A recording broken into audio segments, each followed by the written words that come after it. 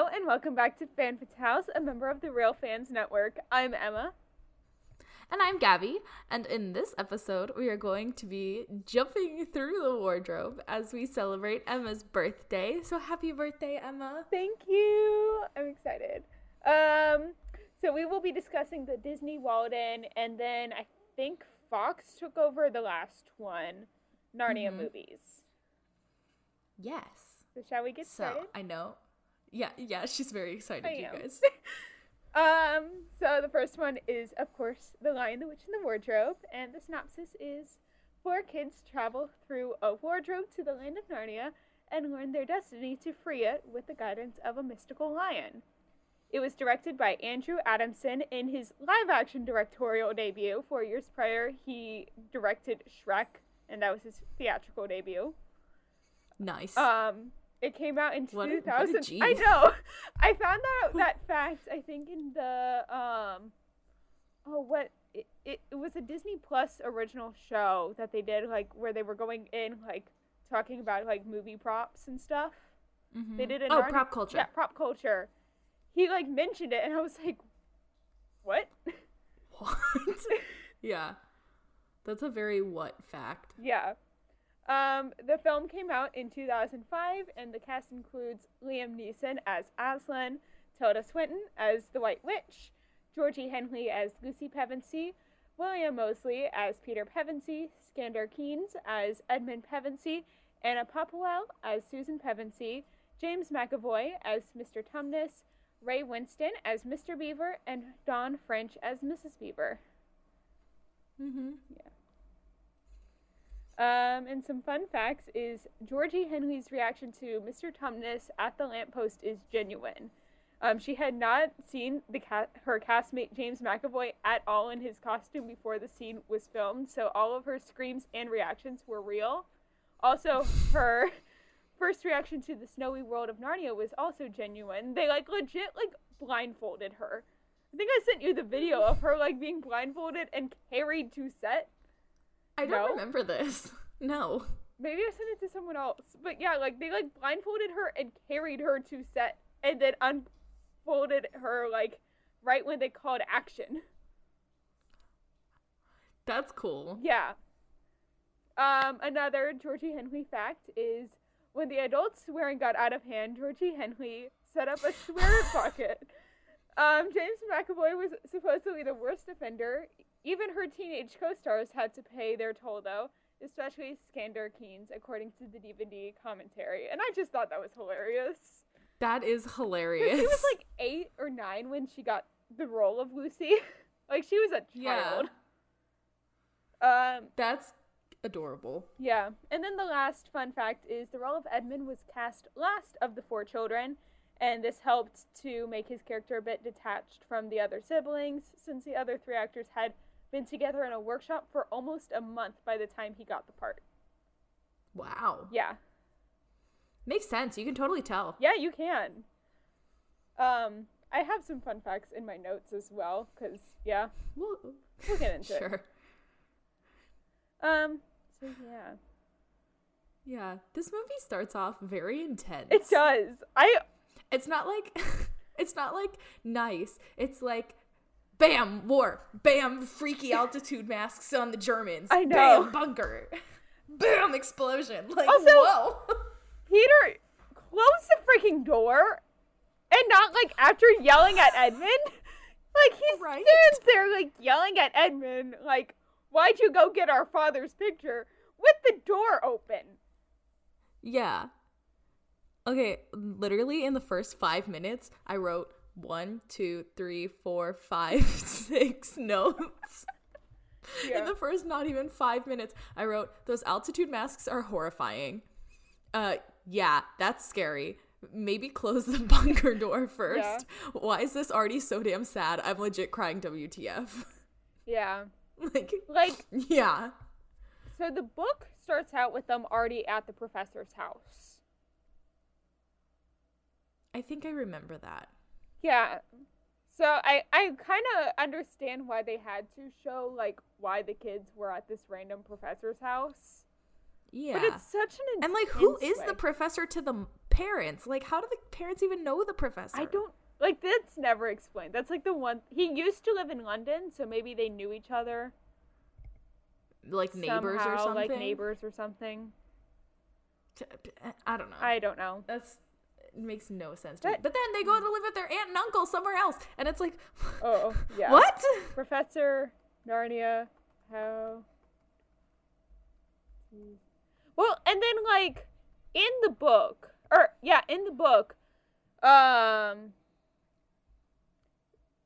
Peter goes to study with the professor around the time of Dawn Treader. And he's away studying with the professor, and then Susan is out in America with their parents. Got it. Because that's never explained in Dawn Treader either. No. She's just like in America. And Peter's nowhere to be found.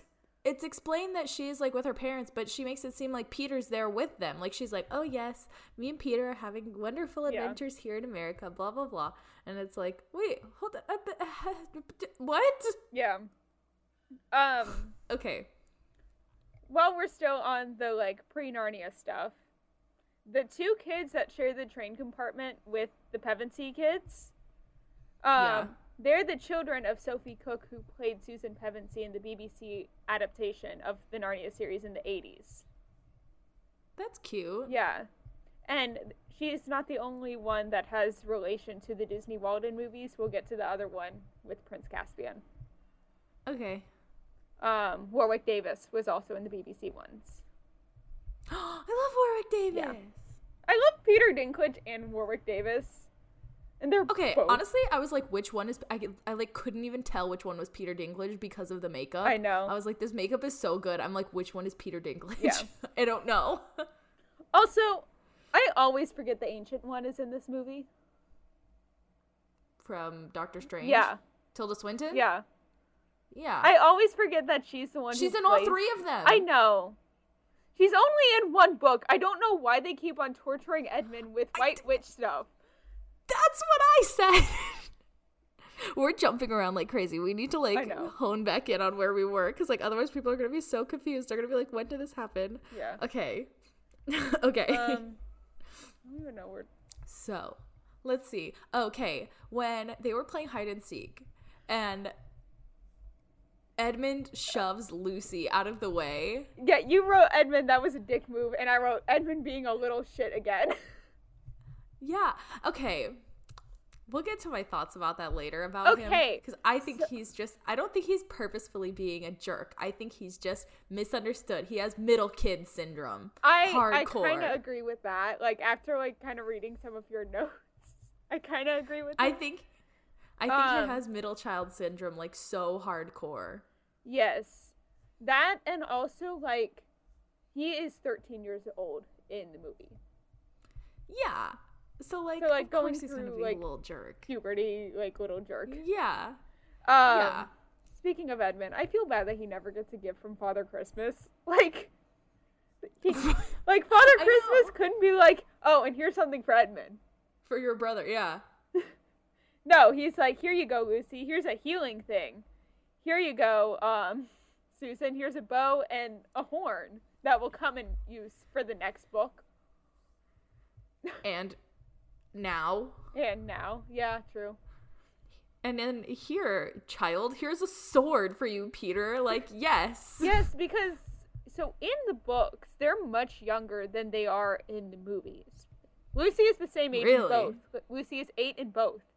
But the oldest, Peter, he's 13 in the book. Like, it's like 8, 9, 12, 13. Oh, gosh. And not, no, I like, think the distribution... 16, 15, 13, 8. Or however. Yeah, I like the distribution they have better. I do too. Like, I definitely think it's good that, like, Peter and Susan are, like, up there. Yeah. You know? I think Peter's, like, 17 and Susan's, like, 16. Yeah.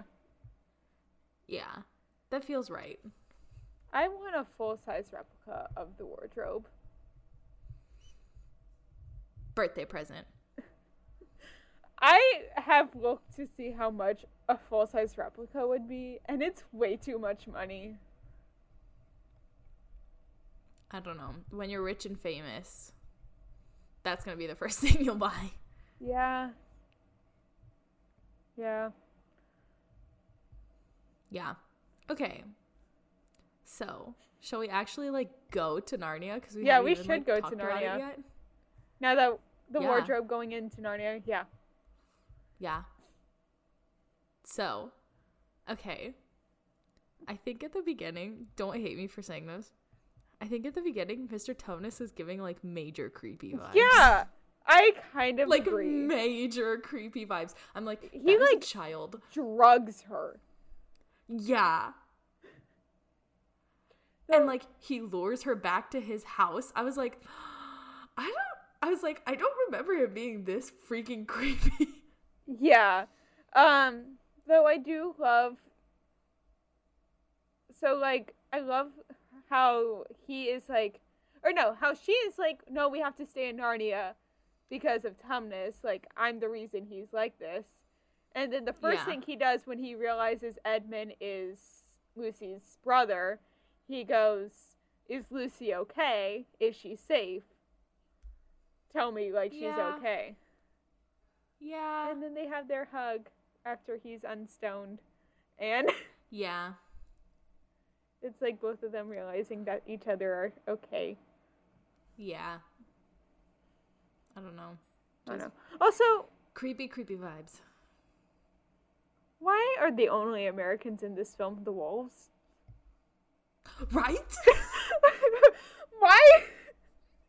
Why did they? Why? Like, I don't know. I don't know. Maybe the actors who did the voices couldn't do British accents. I was so just they like, said, "Oh well." What the heck? Like, I don't know. I don't know.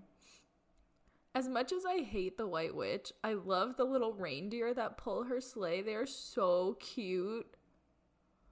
Yeah. Also, I was like, this is freaking adorable. Also, why are her proportions so weird? Why is I it don't know. her top half is like a trapezoid? It's like so weird. So like, this is getting into weird Narnia lore that like is in The Magician's Nephew. She is not from Narnia. I forget the name of the land that she's from, but the professor, he goes to the land she's from, and like she like gets a ride back with him to London. She steals part of a lamppost in London. They somehow magically transport to Narnia, and the first thing she does as she sees this magical lion creating the world is throw the piece of iron from the the lamppost from London at the lion, and it sprouts up and creates the lamppost. What? Yes.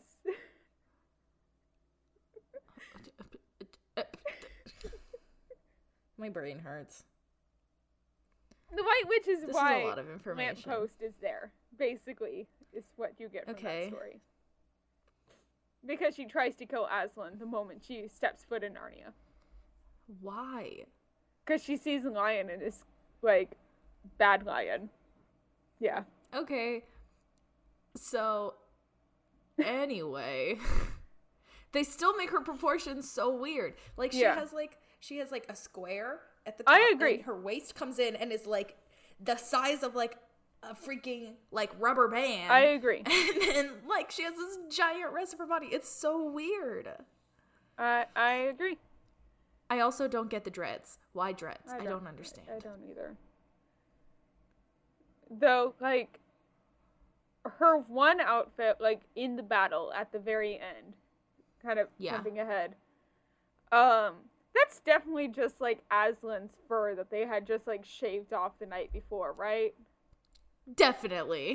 Like, it's, like, so, she's wearing it as, like... She's wearing it as, like, a prize. Like, I have... Yeah, she's like, F you. Yeah. On me. Little does she know, though. Yeah, little does she know that he's Jesus. He explains why he comes back. It's because of the stone. It's not because he's divine. Well, there's a line in a later film that I'm like, we'll get to it. Yeah. It's Don Shredder. Yeah. Also, okay. Oh, you can go. No, go ahead. I was gonna jump like way ahead, so. Okay. I was gonna say, every time I've seen the first movie, I've seen it like 2 or 3 times. Yeah. Those freaking Turkish delights look like the best damn thing on this planet.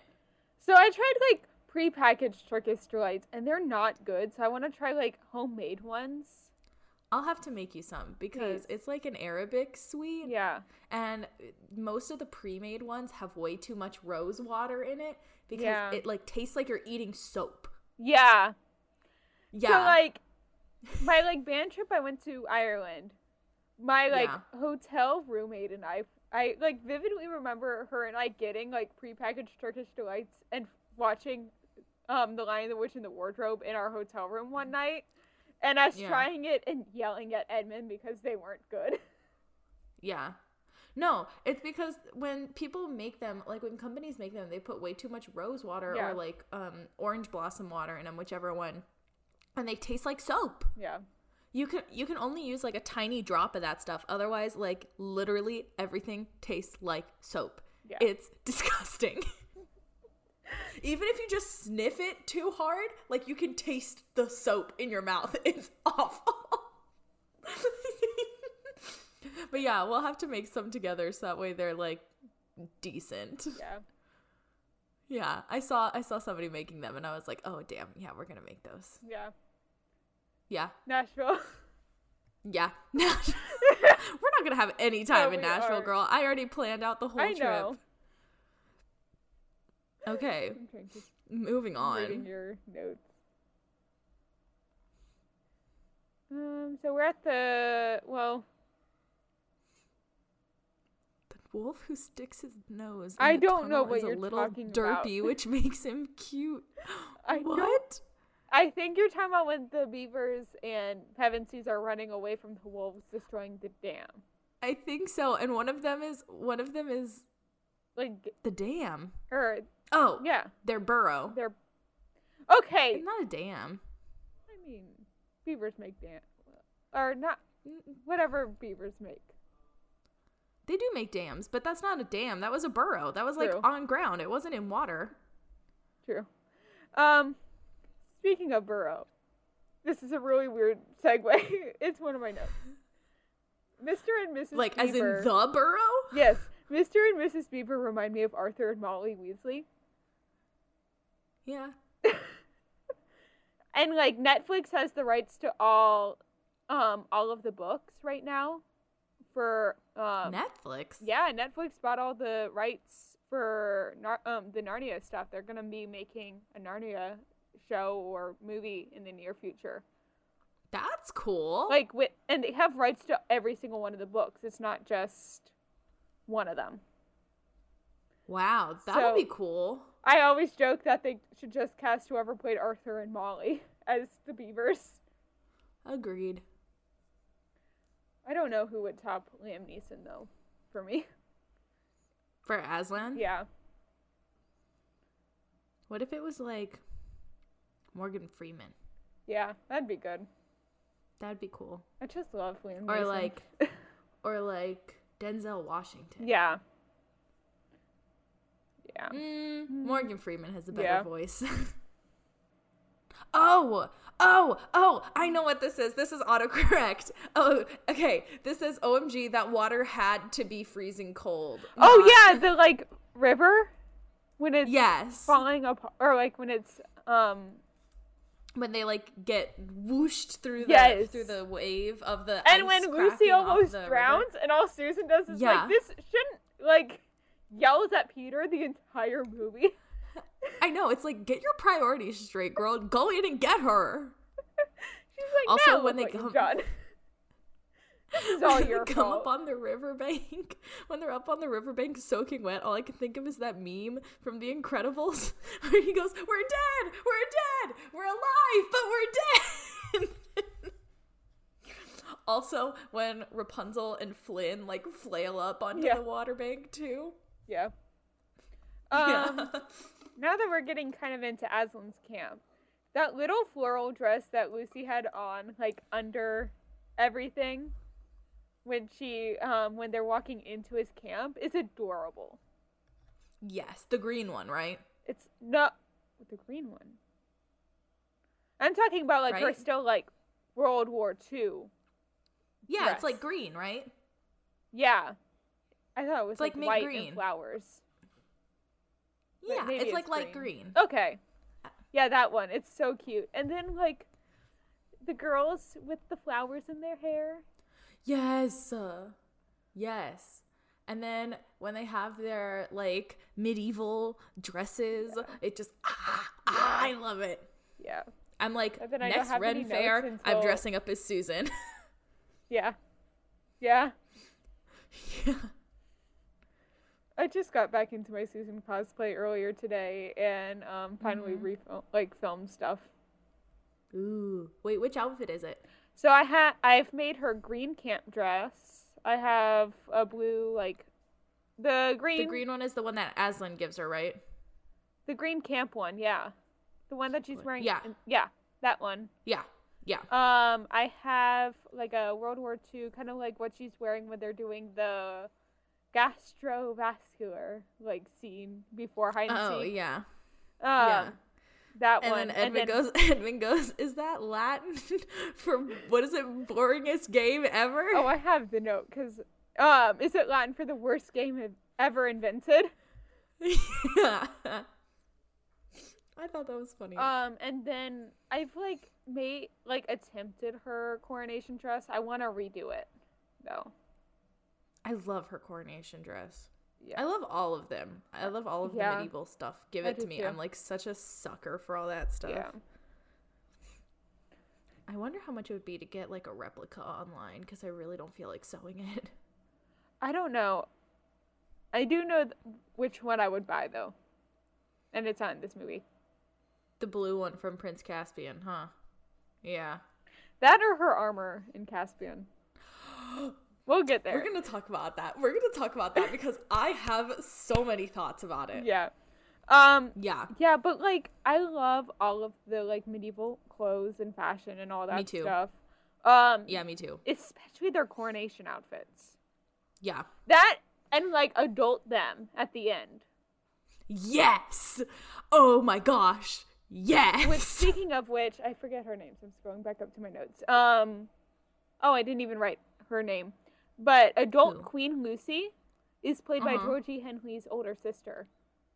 Oh, that's cute. You can kind of tell. Yeah, so, like, I think her older sister, like, is, like, 18, so they're, like, 10 years apart or whatever. Mm-hmm. And they were filming the, like, at least the Narnia stuff in New Zealand. Kind of like Lord of the Rings films in New Zealand. And her sister was just visiting her one day, and, like, all the producers were on the side, like, get her in a dress and let's film the ending real quick. Yeah. Yeah. Because they were trying to, you can tell. They were trying to figure out how to cast adult Lucy, because she's supposed to be, like, 18. Yeah. So, like, cast the actress's older sister. Yeah. Smart. Yeah. Yeah. I also, That's, like, all of my notes. Yeah. Their coronation outfits are dope. I love the outfits that they're riding when they're adults riding through the forest. Okay. I want you to talk about the battle. The battle?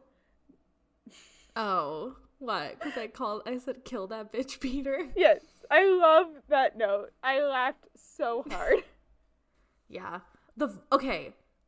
Speaking of the White Witch, those humanoid vulture things that are, like, on her side are freaking terrifying. Yes. Those are actually horrifying. I mean, like, everything on her side is horrifying. I don't think the dwarves are that bad, and I don't think the Minotaur are that bad. And the Minotaur isn't bad, but, like, everything else is. All those, like, weird humanoid mixed creatures, heck to the no. Yeah. Also, I noticed something throughout this What? first movie. As Aslan's army becomes more powerful, the White Witch's crown melts. Yeah. It's cool, right? I noticed that. It's so cool. Yeah. You can see, because by the time Aslan is at, like, her camp, whatever, to, like, Yeah. make the agreement with her, Yeah.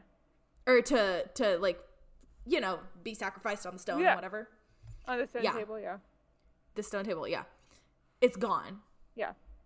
Which shows that she really has no power over Aslan. I was like, oh my gosh, I'm a genius.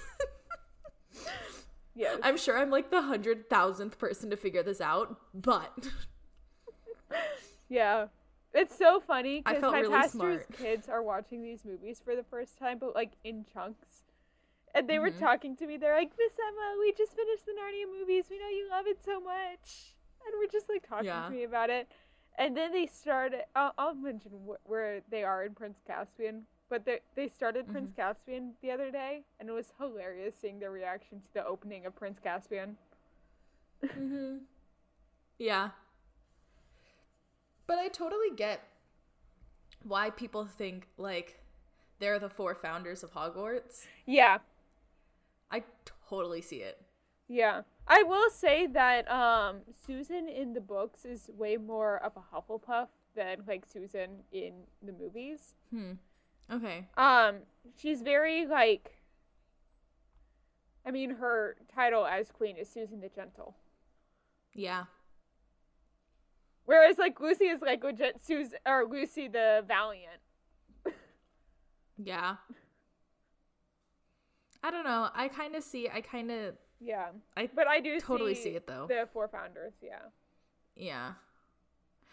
And then it kind of falls apart in the other 2 movies because, like, they all kind of balance out in the other movies. Yeah. You know? I feel like you get especially more Edmund books and Lucy really Yeah. balance out. Yeah. And you get more of Book Susan in the Prince Caspian movie. Okay. Yeah. I'll mention one. I think she's my scene. favorite. I love Susan. I think she's my favorite. If I didn't have to choose her though, because like everyone knows I love Susan and that she's my favorite character. Because I did this for every single one of my favorite characters for these movies. Oh, really? Yeah, I chose a different one that wasn't Susan. Smart. I love Peter's journey in this film. Mm-hmm. One of my notes that I haven't said yet is that he seems to me that he is the song Surface Pressure. Like he would relate to that song from Encanto. Oh, so absolutely. bad. Because all he's doing is trying to do what's best for his family while living up to like him being like, I need to save these people. Mm-hmm. I agree. And you can just see the pressure on his face, especially in the battle when Edmund gets stabbed. Okay, I take that back. I think Peter's my favorite character. Yeah. Well, no, I love them all for different reasons. Same. You know? Same. Like, it's really hard to choose because I love them all for specific reasons. Yeah. My favorite quote in this one is, once a king or queen of Narnia, always a king or queen of Narnia. Oh, absolutely. Which, weird fun fact, but of the, like, royals that we know of, like, Narnia and of Cair Paravel, all of them have been descendants of humans or humans themselves. From the first Makes king and sense. queen of Narnia. They were Frank Makes and sense. Helen and Magician's Nephew. And Makes ever sense. since then, yeah. Which is why I had to Yeah. be humans to save Oh, yeah. the 4 of them. Totally get it. And then Caspian is descendant Yeah. of humans. Well, he is human. Yeah, he is human. But, like, you know what Yeah. I mean. But, like, Yeah. from our world, humans. Yeah. Yeah. No. Yeah. Yeah. Absolutely. Yeah. I have to say, though, I think my favorite, like, favorite part of this whole movie Yeah. is when they're about to go into the battle, right? Yeah. And they're just, like, sitting there and they're waiting and they're watching the White Witch's army, like, coming towards Yeah. them. And then Peter puts up his sword and he goes, "For Narnia and for Aslan, and they all just like charge, and Yes. it's like chills every time. Yes. Chills. Oh. I also love seeing Lucy healing everyone. Yeah, but it doesn't give me the same. It doesn't give me the same, obviously. No. Yeah. That's like a full body experience when like they're like charging, and that like, and he adds in the for Aslan. It's like, I mean, it's like, almost it like, hurts. I don't want to compare it to Marvel because we already have like the ancient one, but Avengers Assemble in Endgame, and then everyone running it. Totally. Same vibe, Yes. but better. Yes. I love it. No, Avengers It's Assemble so good. was like a huge moment. Oh yeah, I mean, Cap catching the Mjolnir and like doing that's like a moment, but this is like on a whole nother level. Like, yeah, I think you've made me a super fan, Emma. Good job. You've converted me. Not that I didn't like it before. It was fine. It wasn't like. Yeah, I love this movie. Yeah, I think part of it is also like my love for like D&D and all that like it's so Tolkien D&D stuff. Yeah. Like the whole medieval thing, like going to the Renaissance Fair is like one of my favorite things. I freaking love the Renaissance Fair now. I forget the name of the creator on TikTok, but he like just does like Tolkien and C.S. Lewis related stuff with Lord of the Rings and Narnia, and he's doing like a whole D&D campaign as if C.S. Lewis is like creating a world and is a DM and is creating Narnia and Tolkien as a like this is That's just like a series he's doing. This is a series he's doing on his TikTok. I will send it to you. I would die to be a part of a Narnia campaign. I want to do one so bad. Can we do it on the podcast? Yes. That's gonna be the episode that we do. Yes, instead of just like D&D regular, we're gonna do that. I know we built these other characters, but like I don't care. So next week. Is it next week? Next week is our D&D session. Okay, we're gonna do it another time, but we're gonna have to do that. We might have to move it around though. We might, because I don't know if we're gonna get both of those guys. No, yeah. It's so hard to get a hold of Rowan right now. Like, yeah. We're gonna have to move that. Okay. But we can shuffle. Yeah. So what do you think of the mid-credit scene that I always forget exists? Which is why I thought it was cute. I just always forget it exists because, you know, I'm like, none of the other movies have it. Yeah. No, I think it's nice. Yeah. Because, like, if that's the only one you see, it puts kind of a nice little bow on it. Yeah. Well, because, so, the professor's name is Diggory. He was there when Narnia was created. As in, like, Cedric Diggory?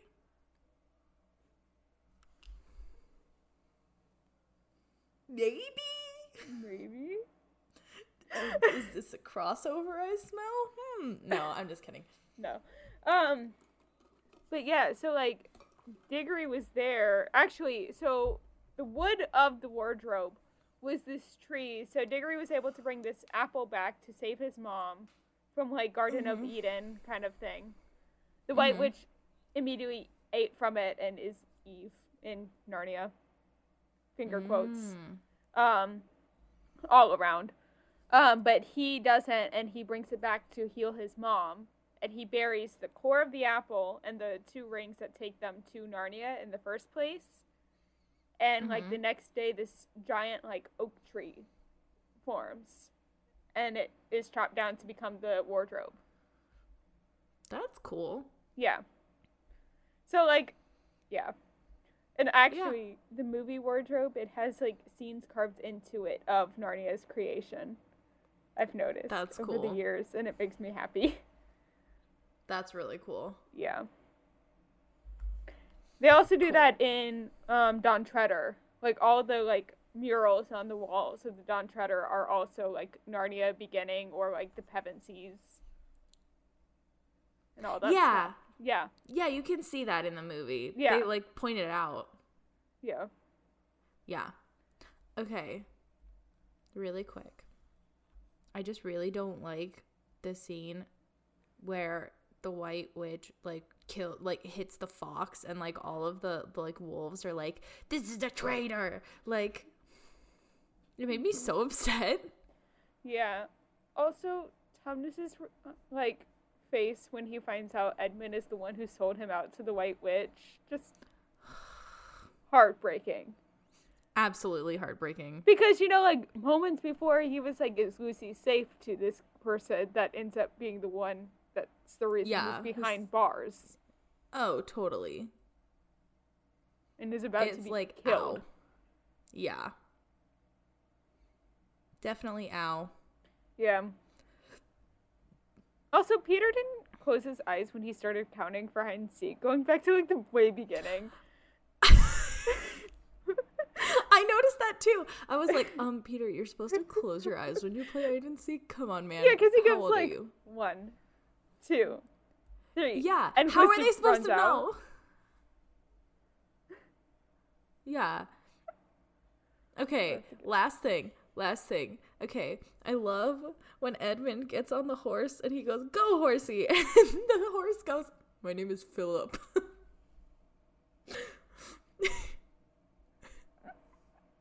It was so needed. Like, at that point, it's so serious. You really need that break, you know? Yes, especially because, like, Edmund has just been threatened, like, moments before. Or, like, moments after he's being threatened. Yeah. Yeah. No, I think it's very needed to break the tension. I thought it was hilarious. Yeah. I'm seeing the Rotten Tomatoes score, and it's not high enough. You should have me do it this time. Okay, well, I already spoiled you already saw it. Well, for Lion the Witch in the Wardrobe, we can do the other two. Okay. So what do you think the critic score and the audience score is for Lion the Witch in the Wardrobe? I feel like it's low because you just said it's not high enough, but you also have really high standards for this movie. So I'm rating this movie 100%, like a 10 out of 10. I wouldn't give it a 10. I wouldn't give it 100%. I'm giving it a 10 out of 10. Okay. I give it like 9.5 out of 10. Okay. But I think it's like 77 for the critic score and like 85 for audience score. So you were so close on the critic. Oh, really? It was a 76%. Oh, I was so close. And then the audience was a 61. Really? I'm surprised. I'm sad. I'm clicking off of it. Also, I just remembered another thing I wanted to mention, but I can mention any of the others. It's fine. Okay. So shall we move on to the next movie? Yeah, the next one. Go ahead. Okay. It's Prince Caspian, and the synopsis is the Pevensey siblings return to Narnia when they are enlisted to once again help ward off an evil king and restore the rightful heir to the land's throne, Prince Caspian. It was also directed by Andrew Adamson, and it came out in 2008. And the cast includes Ben Barnes as Prince Caspian, Georgie Henley as Lucy Pevensey, William Moseley as Peter Pevensey, Skander Keynes as Edmund Pevensey, Anna Popplewell as Susan Pevensey, Eddie Izzard as Reepicheep, Sergio... That's how you spell it? Yeah. Okay, not how I thought you spelled it. I do not know how to pronounce his last name. Miraz. Catayello. Catayeto. Okay. Catayeto. You get to say his actor's name. Yeah, it's Sergio Catayeto, maybe? As Miraz? Yeah. Miraz? Miraz? Miraz? I don't know. He's Prince Caspian's Jason Mraz. He's Prince Caspian's uncle. Ken Stott as Truffle Hunter, the Badger. Peter Dinklage as Trumpkin. Warwick Davis as Sneaker Break. And Liam Neeson as Aslan. Okay, I know you moved Liam Neeson to the bottom because you moved him to the bottom. Because I was just saying this earlier, is that why the heck is Liam Neeson as Aslan listed at the top of all of these lists? He's in like 2 seconds of this movie. Yes, literally. And the next one. He's in like Lucy's Dream for like 2 seconds, and then he like shows up for like a minute, and then he's gone. Like, what? Yeah. I get it. In Lion, the Witch, and the Wardrobe, he's literally the lion, you know? But yeah, like that's why him and Tilda Swinton had to be listed first, because he's the lion and she's the witch. The witch. Yeah. No, Yeah. I get that. Yeah. Who played the wardrobe, though? No, I'm just kidding. But, like, why is he first? Yeah. Anyway. So some fun facts about the movie is Anna Popwell was disappointed that Susan did not get to use her bow that much in the first film. So she mentioned it to Andrew Adamson, and the film's script was altered so she could have more scenes of her using it. Yeah, I was going to say, I feel like she used it much more in this film than she did in the last one. This next one blew my mind. This news came out recently. When they were casting the role of Prince Caspian, the final casting choice was between Ben Barnes and Andrew Garfield. Can you imagine?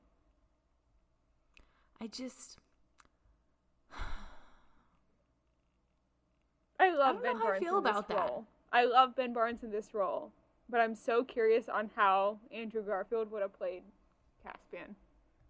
I wonder if there's a casting tape out there. There has to be somewhere. And I don't know how I feel about that. Yeah. And then the last one that our last fun fact is Warwick Davis appeared in the older BBC versions of the Narnia tale and its companions.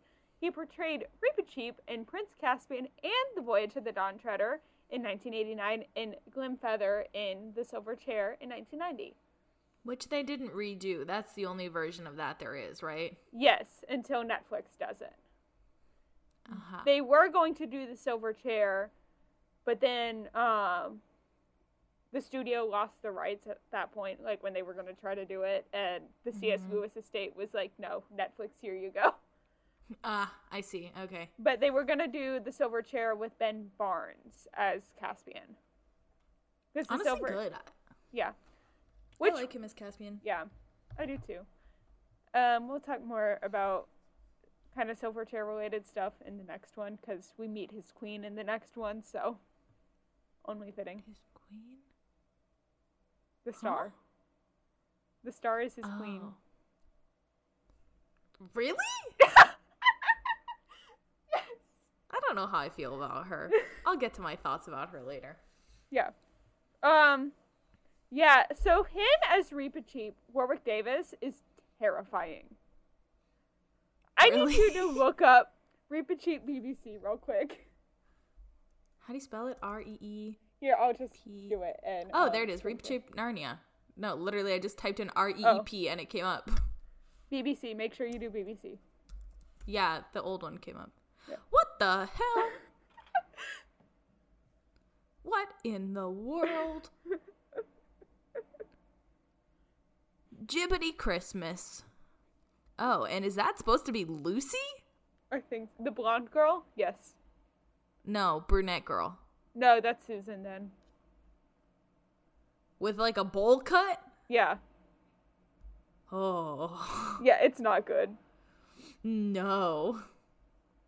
Oh my gosh, he's wearing sunglasses. I'm dead. Oh my gosh. What are those pants? Those are Chuck E. Cheese pants. Oh my god. Emma, I need you to see what I'm seeing right now. Turn on screen sharing, please. I need you to see this because I am dying. I am dead. This is hilarious. Oh my gosh. Okay. Share. Are you seeing this? Dad sunglasses, Chuck E. Cheese pants. Well, can we just compare it to the actual Reepicheep from this one. movie? Yeah. Yeah, this one's way better. Yeah, it is. No, the CGI Reepicheep is so much better. He's adorable. He's so. Oh my gosh! Look. Wait, can I buy it? Yeah. Wait. Go back. You can buy the suit. Oh my god. Where? Mr. Beep. Go up. That's Maybe go terrifying. down. I don't know. I saw a picture of the suit just like sitting there, and it said sold.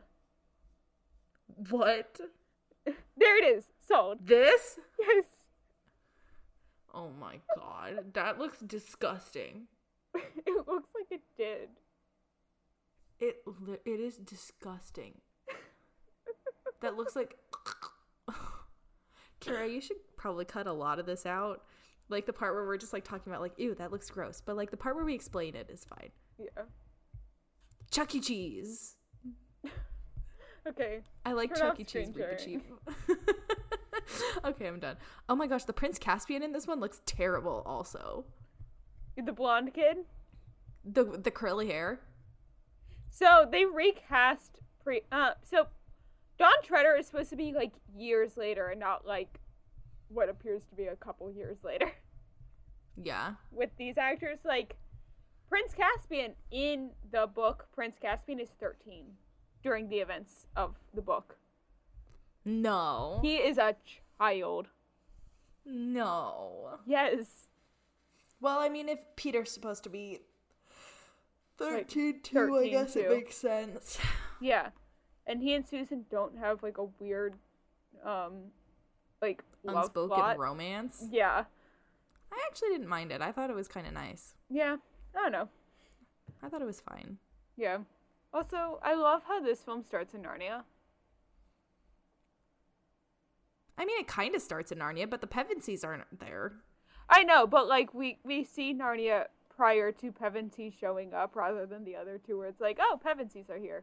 Now we can see Narnia. Yeah. Yeah. Also, Edmund coming to Peter's defense in that train fight thing. Oh, yeah. First movie, Edmund wouldn't. No. I wrote, OMG, why are they fighting? And then when he was like, oh, like, they treat me like a kid. And Susan's like, it's because you are a kid here. Yeah. Like, I was like, wow, now we really see, like, the toll that, like, living in Narnia for 10 years took. Like, can you imagine? Like, he was, what, if we said that he was, like, 17 in this, he was 27. Yeah, like, he was, like, almost in his 30s, like. Let me tell you, Edmund and Lucy had it worse, because they had to go through puberty twice. Oh, way worse. Way worse. No, Lucy got back and she was like, well, I guess there's an upside to this. And then like 4 or 5 years later, she's like, damn it.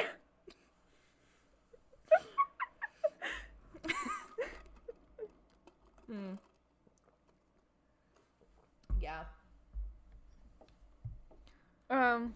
I love how, so they're standing in coronation order when they like realize that they are in the old throne room in Cair Paravel. Yeah. I think this is my least favorite Narnia entrance for the Pevensies. Yeah, it was kind of boring. Yeah. I really like Don Treader. I think that's the only good thing about Don Treader. There's some other good things about There's Don some other Treader. good things. But like that's my favorite. That was good. Yeah. I mean, but the wardrobe is like iconic. So iconic. Like her pulling off the like tarp that's around it. Yeah. That is so iconic. Yeah. Yeah, when you see that, oh gosh, how do you say it? Cair Paravel? Cair Paravel. Yeah, when you see that it's like totally destroyed and they're like, it was attacked. I wrote, their thrones are gone. And then I did the gasping emoji, like the emoji with just like the circle's eyes with the hand over the mouth. It's like, oh my God, they're gone. Yeah. And it's like, oh, well, I guess it's been 1,300 years with no upkeep or after an attack. Makes sense. What? I'm reading one of your notes. Which one? that you would name your child after a Yes. character from this film? Yeah, absolutely you would. I would. Sorry, I Sean. honestly think that Aslan is a really cute name for a girl. I don't know honestly. if I'd go Aslan. I think it's a very cute name. Yeah. No, knowing you, you'd name your kid like Susan or like Lucy or something. No. Lucy is No? off the table. So, weird Narnia history with me. When I was a child, I got into it like when the movie came out. The first one came out in 2005 when I was like 4. The next year, my sister was born. Oh, that's right. And you said to name your sister Lucy, right? Yeah, so I can't name my child Yeah. Lucy after it No. almost being my sister's name. Nah.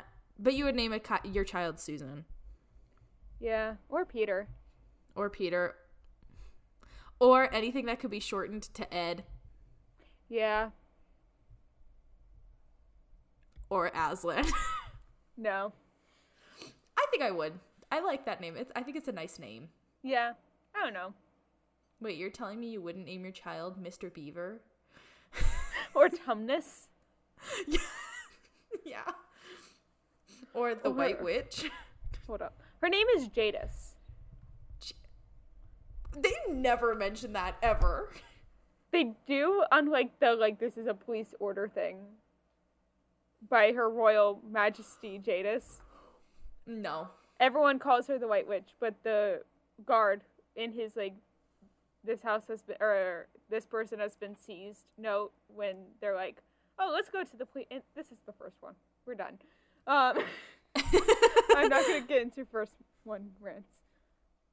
Yeah, anyway. Okay, I was confused at the beginning.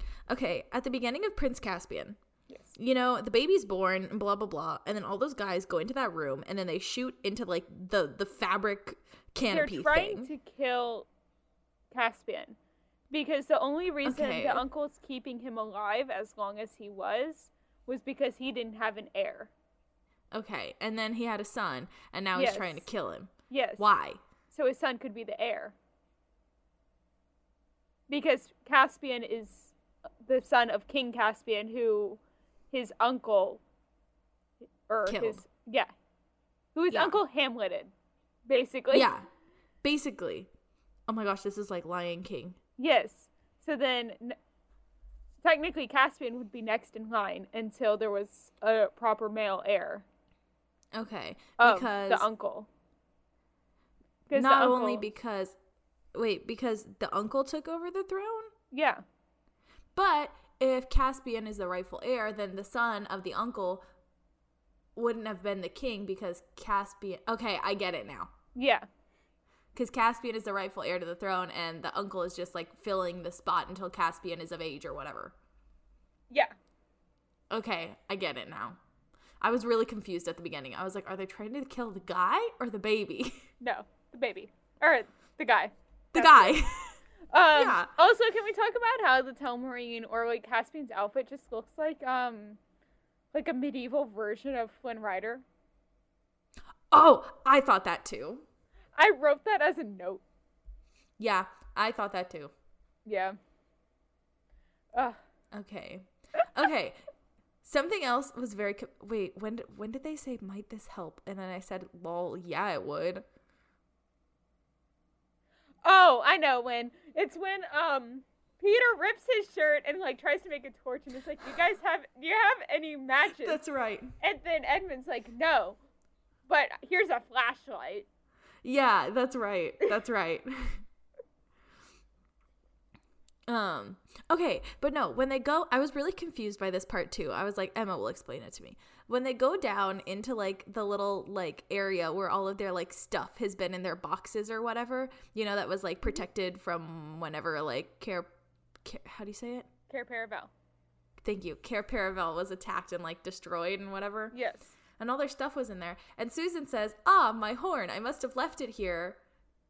But then Prince Caspian blows the horn and then they show up. It is on her saddle when they're going after the stag when they go through the wardrobe again and go back to London. So when they're adults at the end of on the Winter in the Wardrobe. Yeah. She left her bow at home, which is why it's in Care Paravel. they never found her. Oh, that was her quiver she was pulling out of the box. Yeah. I thought that was the horn because she was saying my horn. No. I must have left it on my horse, and I was like, but I thought that's her- Caspian had the horn. I Yeah. was so confused. So, speaking of the horn, thank you.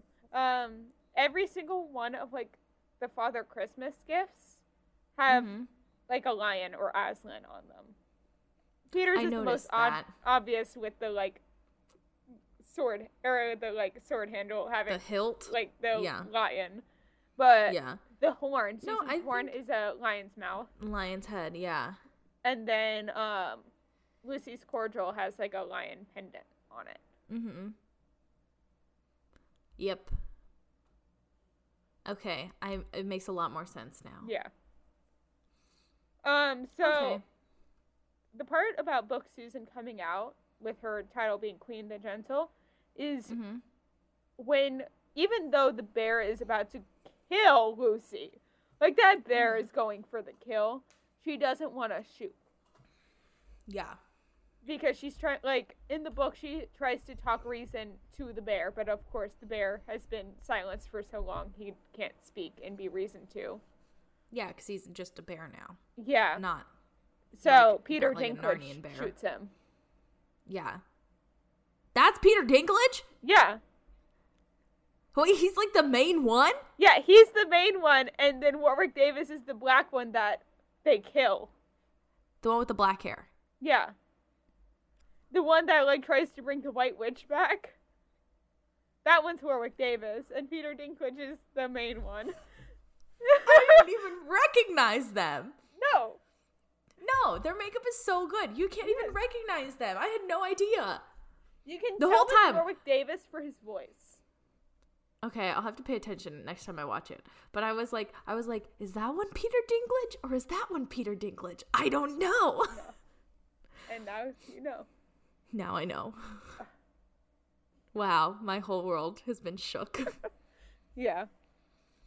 Okay, but after that bit, after they've killed the bear and like they're all standing there with like their weapons and stuff, and Edmund is holding the sword, he just looks so awkward the way he's standing there. Yeah. Like he's not even like holding it like in battle. He's just like limply holding it. Yeah, and like I know exactly he's like what you're he's just talking like standing there so weird. Yeah. I don't even know. I was like, what's his deal? Why is he all weird? I don't know. Also, I called Reepicheep Mouse Puss in Boots, and I think that's Yes. the most accurate statement of this whole episode. I love Reepicheep. Reepicheep is I absolutely love him more Mouse in Puss Dawn in Treader. Boots. I agree. But I love Reepicheep. I agree. Me too. They dealt his character more in Dawn Treader, which is probably why Oh. we like him. Yeah. I like this. This is like in that same time frame. I really love when they're like trying to find when they're trying to find river. and they're like the like map thing. Yeah. Peter goes, "Oh yeah, like, it's girls this way." can't have maps in your head." And Lucy I can't. goes- I think is it it's Lucy or is Lucy. it Susan? I think it's Lucy, and Susan like kind of agrees with Lucy. Yeah. Okay. But Lucy goes, "That's because our heads actually have something in them." Yeah, I'm gonna like go a little bit back, but I think one of my favorite scenes of this film is when Caspian gives his speech rallying the Narnians after the horn has been blown. The one where he's like, 2 years ago, I didn't believe that you guys existed, and now this horn brought us together. Even if no one comes, we have to fight. Yeah. Like that, rallying the troops. That in the That one is introduction of really Reepicheep. good. That one's really good. We'll get to my favorite later because it's really similar to my favorite from the last one. Okay.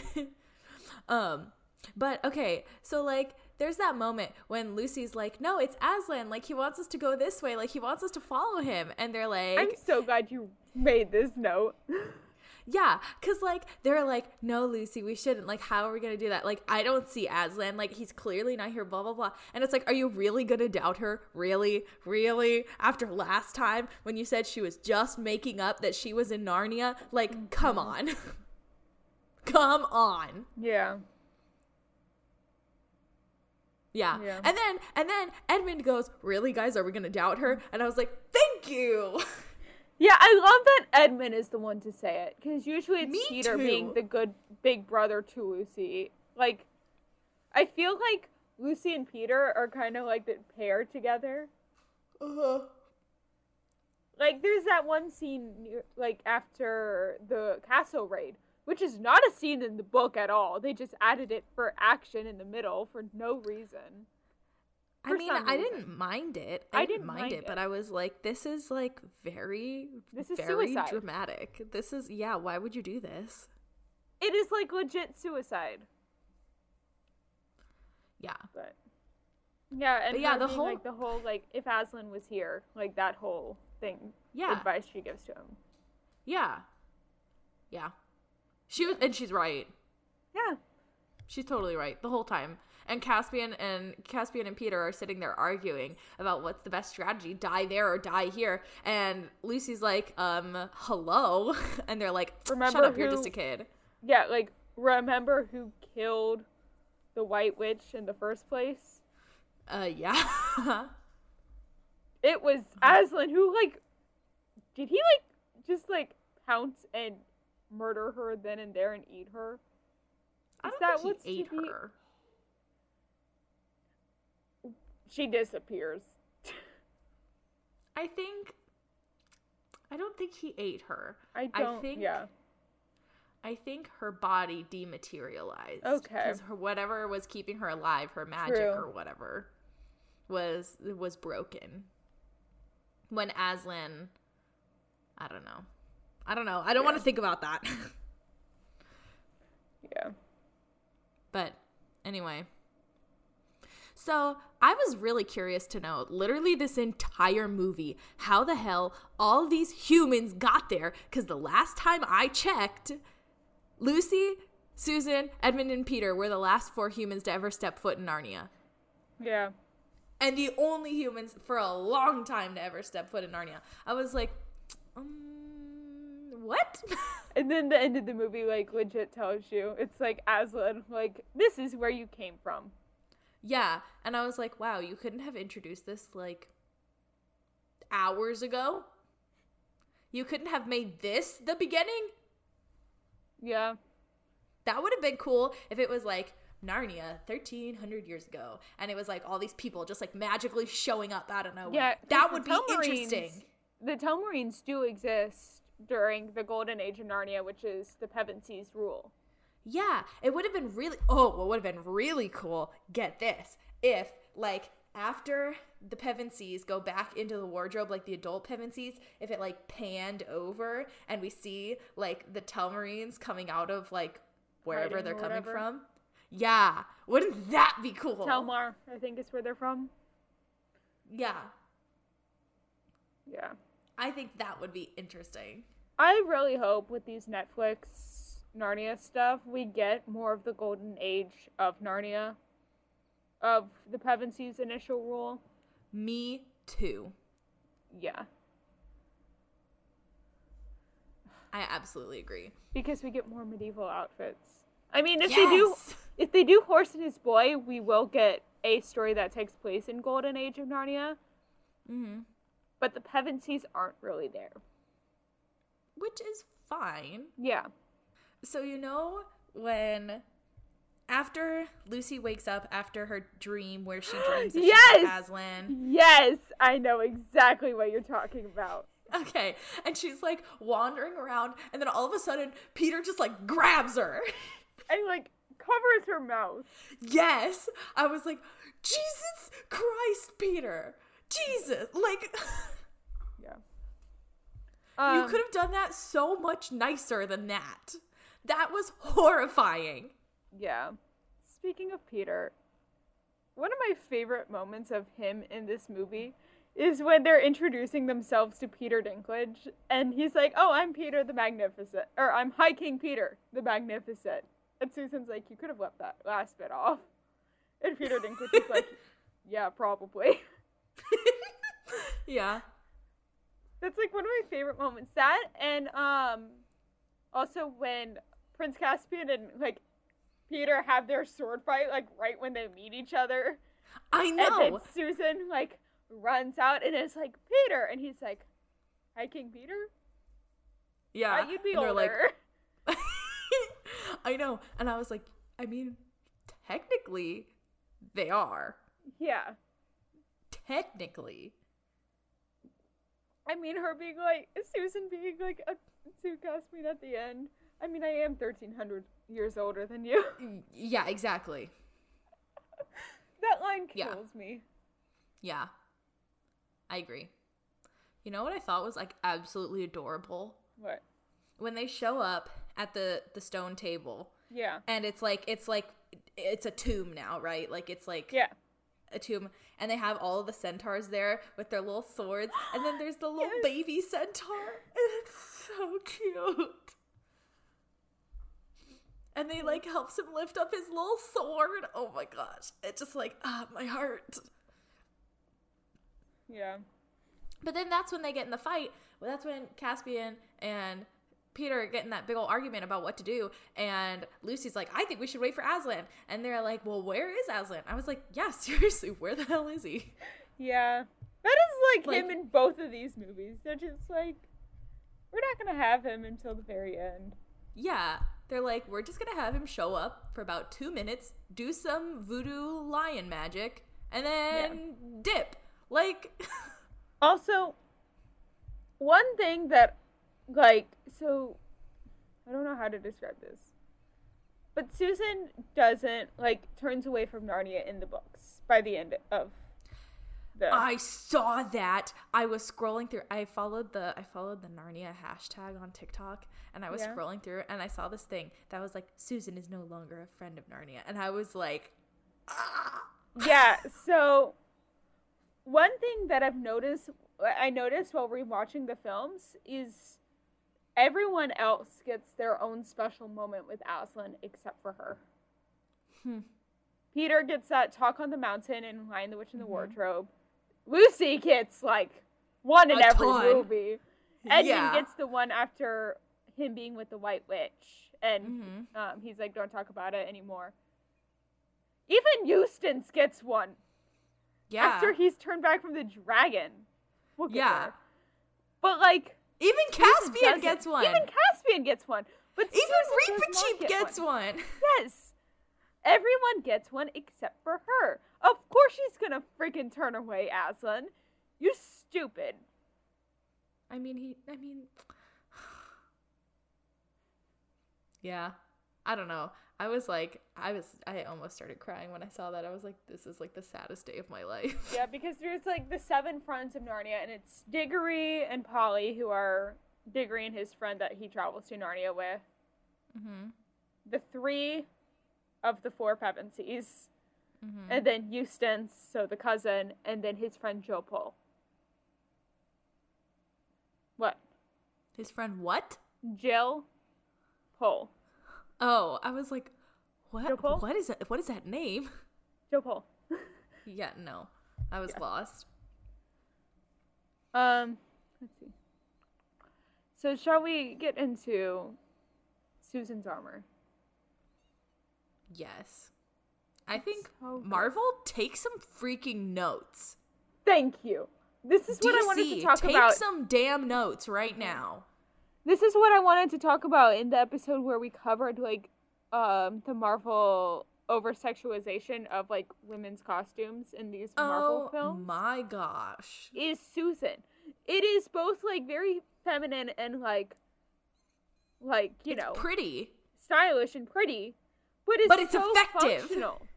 Yeah, yes. like, she's not gonna die. Yeah, I mean, it could have gone all the way down her arm, but, it like, could've. You know what? I'm gonna give them credit where credit is due. I understand it with, like, Arrow. Yeah, it might have caused problems. Okay, yeah. I get that. Okay, yes. But it's so all of the vital organs are protected by that, like, thick leather, whatever that is. The, like, harness. Yeah. And then the chainmail. Yeah. It's good. It's so good. I think and I it's have to pretty. add that to like, my I want to list. wear it. I think I have to add it to my cosplay list. Yeah. Sean, are you willing to cosplay Caspian? You know he will. I know. That boy loves you so much. You know he will. I know. Oh, but yes, it is just so good. Yeah. Marvel Also, needs to take some freaking notes. Her, like, almost... Okay, we're gonna go to this stupid castle raid, because she does wear the armor at the castle raid as well. Yes, she does. Okay. I have some thoughts about this castle raid. Why did they leave Caspian alone? Right?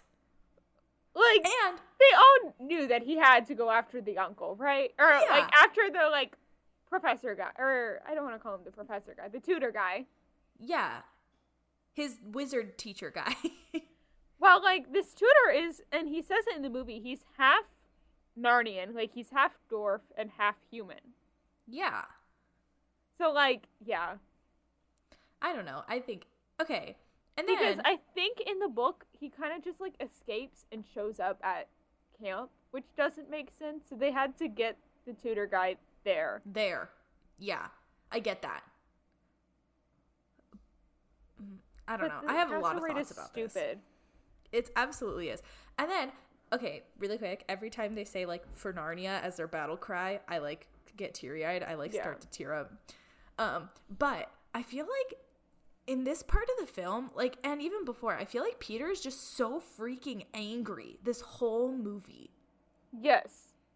I think You know? it's because he's seeing what happened after he left Narnia. Like, the surface pressure of Well, it not all. even- Like, Not even just in Narnia, like, even when they're on, like, the platform. true, yeah. Like, he's just so angry. Yeah. So It I also thought might it be was, a like- little bit like, I know Edmund, like, we see him try to enlist in the army. Like, Peter probably, we could get hints that he probably also did the same. Yeah, probably.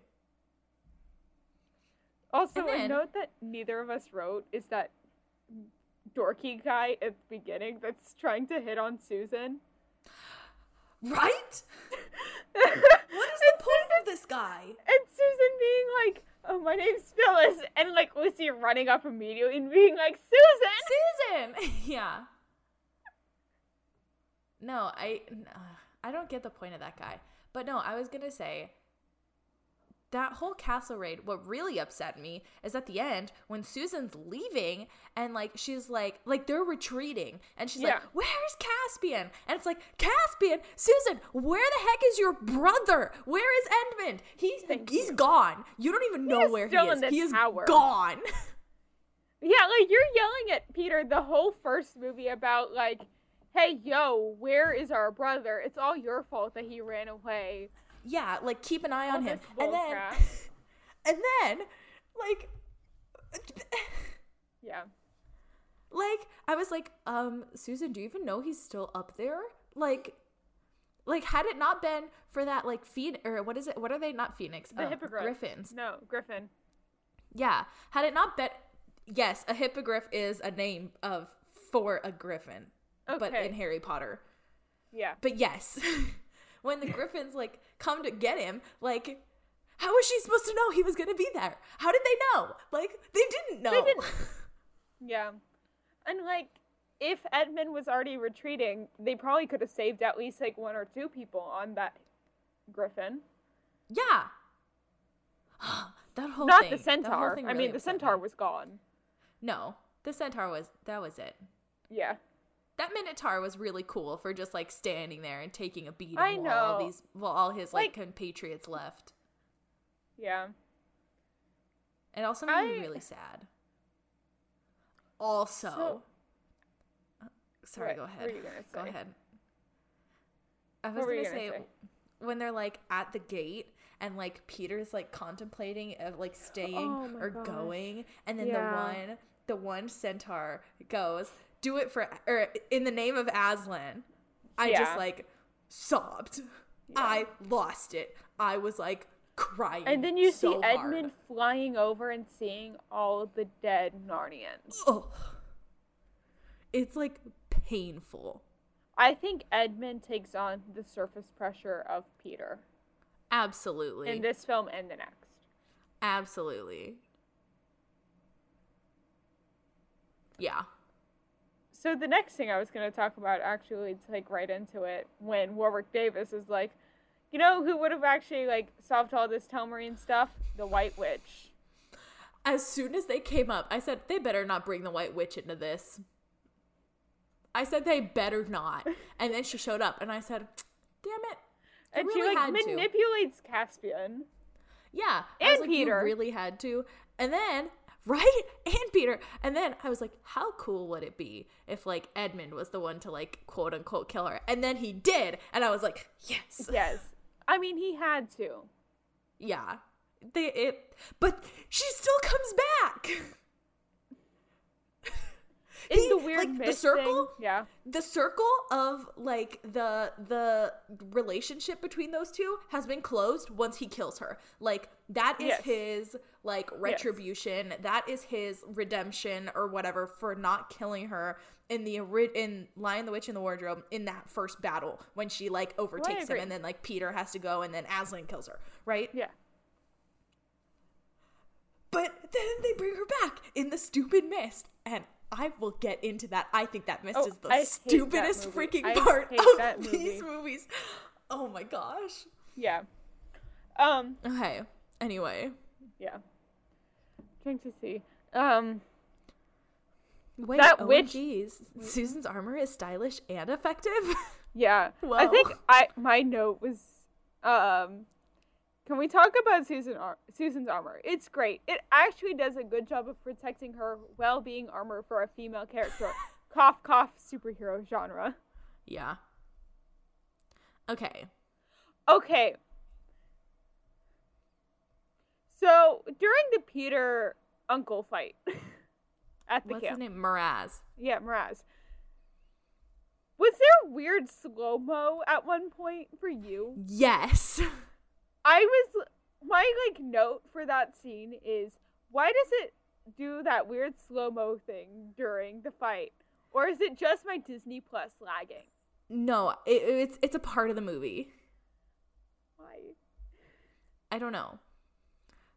But you know what I thought was really funny is it was like, oh, why are you so good for your age? And I was like, maybe it's because he's actually like 10 13. To 15 years older than he actually looks. Like, yeah, just a thought. And then they're like, okay, we're gonna spare him, and then like the Telmarine guy kills him, right?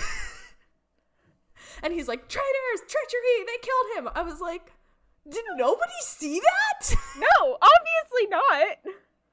I was like, there's like 4 people standing right there. Did nobody see that? I was like, really? Or it was a plan. Yeah. But for a while there, I really thought that the general of the Telmarines was going to turn. I really thought. No. Not like the main general, the one that he like beats up and he's like, how many people really were killed in that siege or whatever. Yeah. You know what I'm talking about? I thought he was going to like actually turn on them, but he didn't. Yeah, I was like, damn it, that would have been really good. Yeah. Yeah. Interesting. Yeah, that's what I said. Damn, I really thought that guy was on our side. Yeah. So there is a deleted scene that I've seen before. Mm-hmm. And it is kind of developing more of the romantic relationship they try to give Susan and Caspian in this. I don't mind it. I thought it was fine. I don't mind it. But it's like, I don't know. I don't think it takes over the whole plot line, so I don't really bother. It's fine. Yeah, I feel like that's like a very natural way to go about it. Like, you spend a lot of time with somebody, and then like feelings are bound to develop. Like, I don't know when in the movie would have taken place, but it's Susan teaching like an archery lesson to like all the archers that end up fighting with her. Okay. And like none of them hit a bullseye, and she like makes this whole comment about, well, Rome wasn't built in a day, and one of the Narnian goes, what's Rome? Oh, and Caspian really goes cute. Up and is like, do you need help? And she's like, no, I got this. Go away. Very Susan. Yeah. And then I think he ends up no, he shoots first, and then she's like, oh, which one of you? And then he comes up and is like, hi, I can help teach you guys. Like, yeah. No, I got this. Let me have my moment. Yeah, I think that would have been okay. I don't think that would have been that bad. No. Although this movie is so incredibly long. They could have cut the castle siege.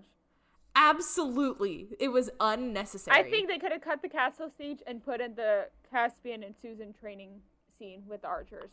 I agree. That castle siege was so long and so unnecessary. Honestly, the only thing the you tutor need guy it for doesn't do anything. No, he anyway. doesn't. The only Kill the tutor guy. Or if you really need to get him there and have him do something actually, but if you really need to get him there, have it be a sneak mission. Don't make it a surprise attack. Make it they're on a stealth mission, just going, getting him and leaving. Yeah, because they have to with how many ever Telmarine soldiers Reaper Chief has killed, they have to have enough armor to Wizard of Oz sneak attack in. Oh, totally. And then there'll be this argument between Peter and Caspian where Caspian is no, I have to find my uncle and murder him in his sleep. And Peter's gonna be no, you're better than that. And then, Yeah. Well, it's and so easy. Peter lets Caspian have the final blow and Caspian's no. Yeah. Caspian, literally, we got in this whole big ordeal because you wanted to kill this guy, and now when it's your time to kill this guy, you say no. Yeah. He was infuriating. But then by the time we got to the part where they were doing the one-on-one battle between Peter and Miraz, I was how in the hell is there 40 minutes left in this movie? I know. I was this is it. This is the end of the movie. It's done. Multiple times I thought that after the castle siege, after the fight, after the big fight, and it still wasn't over. Yeah. But hey, at the end of this movie, we get Susan's blue dress. Which is so good. Her, off-the-shoulder one. Yes. Yes, go ahead. This is good. I love it so much. It's so pretty. So pretty. So pretty. But I was going to say, at the end of Lion, the Witch, and the Wardrobe, Aslan is I'm bouncing out. And he just leaves. And they never hear from him again. But then at the end of this one, the battle's over. He didn't even freaking do anything. But battle's over. And he's just chilling, hanging out around the castle, walking around, talking with Susan and Peter. And it's decide. Either you disappear or you don't. Yeah. I really don't like the way that they did I think Aslan was done perfectly in the first movie. The rest of them, garbage. And I think it's C.S. Lewis's writing. Garbage. Yeah. I love that Peter gives Caspian his sword. I kind of don't. Really? Yeah. Who else would he give the sword to? I don't know, Edmund. He's passing it on to the next king. I mean, Caspian ends up giving Edmund the sword. The sword back. Yeah, but I don't know. I just feel it's such a slap in the face to Edmund. I feel he doesn't know when Edmund's returning next. It could be years after Caspian. Yeah. I don't know. I'm torn because you're totally right. He has to give it to the person who's actually going to stay. But I feel it's such so mean to Edmund, And he talks about it in Dawn Treader that it's Peter chose you. Yeah. And that totally is a blow to his confidence. He's ow, that hurts. He chose you over me. Yeah. But also, then Caspian has that whole thing where he's you guys are more my family than anybody else, and then it's really nice and it's a cute moment. So yeah. So I love the music in this film, and I love the call, which is that weird song that they do out of place. That's the "We started out as a feeling," which then grew. It's at the very end. It's when they're getting into London again, when they walk through the tree, and it's that quiet song. Why is it all instrumental until that song? I love the song. It's a beautiful song.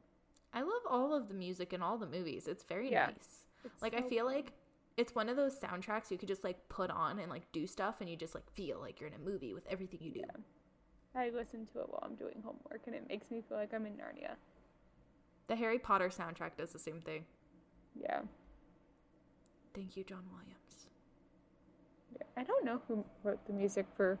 It's, the day we're recording it is John Williams' birthday. Happy birthday, John Williams. Yeah. I don't know how old he's turning. Good for him, though. Yeah. So. Harry Gregson Williams. Who? Is the Narnia composer guy. Who? Harry Gregson Williams. Hmm. Have you done anything else? Is it John Williams' child? That would be cool. Oh, this is why he was for the first 2 Narnia films. He was the Shrek franchise guy too. It's like Tim Burton all over again. Everybody's like Tim Burton. Yes. He does a lot of the DreamWorks. Though he did the Tigger movie. That's not DreamWorks. Just seeing. So, did we even talk about like all of our talking points? We did, except for my least favorite moment, but we talked about what my least favorite moment is, like that scene. Okay. But yeah, we didn't like talk about favorite characters or anything. Caspian in this one. Yeah. Isn't that right? I think mine in this one is Lucy. I like the journey she goes on in this one. Yeah. I do too. We'll get into my thoughts. On Dawn Treader, Lucy. But I love Prince Caspian. Especially like the short journey he goes through in the like first like 20 minutes of like not believing in talking dwarves or centaurs or minotaurs or all those Narnian creatures. You mean talking animals? Or talking animals. What did I say? Talking you dwarves. Said talking dwarves. I was like, dwarves could always talk. You know what I meant. But yeah, like he's like doing that whole like speech. Because like think about it. He's just like a scared, like, sheltered kid. Yeah, he really is. He doesn't know anything. No. I liked when they like lifted up the back of the tailgate and it said you were right to fear the woods. Yeah. I was like, oh hell yes, it is on. Let's go. Also, if we're gonna talk about favorite quotes, one of my favorite quotes in the whole Narnia series is, "If you were any braver, you'd be a lioness." It's Aslan to Lucy. That one was really good. That was really good. That's why I sort later movie and book Lucy as Gryffindor is like lines like that one. Yeah. I think that's my favorite scene is the one where like she and Aslan like finally like meet up. Yeah. I think that's definitely my favorite. Also, when the Pevensies like realize that they're in Cair Paravel. Yeah. It's like, I love that ouch. moment. Because you hear like when like the Narnia music swell and the like the lamppost music specifically. Yeah. It's good. I don't even want to know the Rotten Tomatoes and critics score for this. Take a guess. Well, what would you rate it? I think we all know, but what would you rate it? So I'm going to rate this one a little bit lower just because of that castle siege, and it's going to be a 9 out of 10. Not my lowest Narnia movie. Okay. I'm also going to give it a 9 out of 10. Just because it's very long. Yeah. It's longer than the first movie for no reason. Yeah. And they could cut the castle siege out and it'd be like 30 minutes shorter. And it would be perfectly fine. Yeah. Yep. I don't want to know the Rotten Tomato and critic and audience Take a guess. Score. It was like, what, a 76 and a 65 for Lion, the Witch, and the Wardrobe. Mm-hmm. So I'll go, even though I don't want to say this number for this movie, a 65 for critic. Mm-hmm. And a 58 for audience. Okay, your critic score was 1 point off. It's 66% for critics. So that was really good. Twice in one episode. We were both 1 off. Heck yeah. Your audience score, you're going to like it a little bit better. It's 73%. Okay. It's higher than Lion, the Witch, and the Wardrobe? Okay. She's salty, you guys. So go on to Rotten Tomatoes and boost the audience score for Lion, the Witch, and the Wardrobe, for goodness sake. Yes, please. They're just gonna see like an influx. That will be my birthday present for the listeners. From the fam fatales. Yeah, the fam fatales. With an M. Yeah. That was cringy AF. Okay, we can move on. So speaking of Narnia, these are like of the books. Yeah, these are like your favorite books. Yes. Not only are these movies, right? As you've mentioned, they're also great books. Yes. And there are many more than what we actually have. And there's going to be more in the future, hopefully. Well, more films in the future or TV shows or whatever. But for now, if people want to get more Narnia stories, Emma, how can they get these stories? Where can they find these other stories? So on Audible, you can get all 7 titles in the Chronicles of Narnia series for 1 credit. It is under the Chronicles of Narnia adult box set. And that includes The Magician's Nephew, which is the prequel to The Lion, the Witch, and the Wardrobe, The Horse and His Boy, Prince Caspian, The Voyage of the Dawn Treader, The Silver Chair, and The Last Battle. And it is 33 hours and 45 minutes of audio content for 1 credit. And it is narrated by Kenneth Branagh. Some may know him as Gilderoy Lockhart in the Harry Potter movies, Alex Jennings, Michael York, Lynn Redgrave, Derek Jacobi, Jeremy Northam, and Sir Patrick Stewart. Yeah. And, if you don't already have Audible, first of all, where have you been, friend? Come on. Come on. Yeah.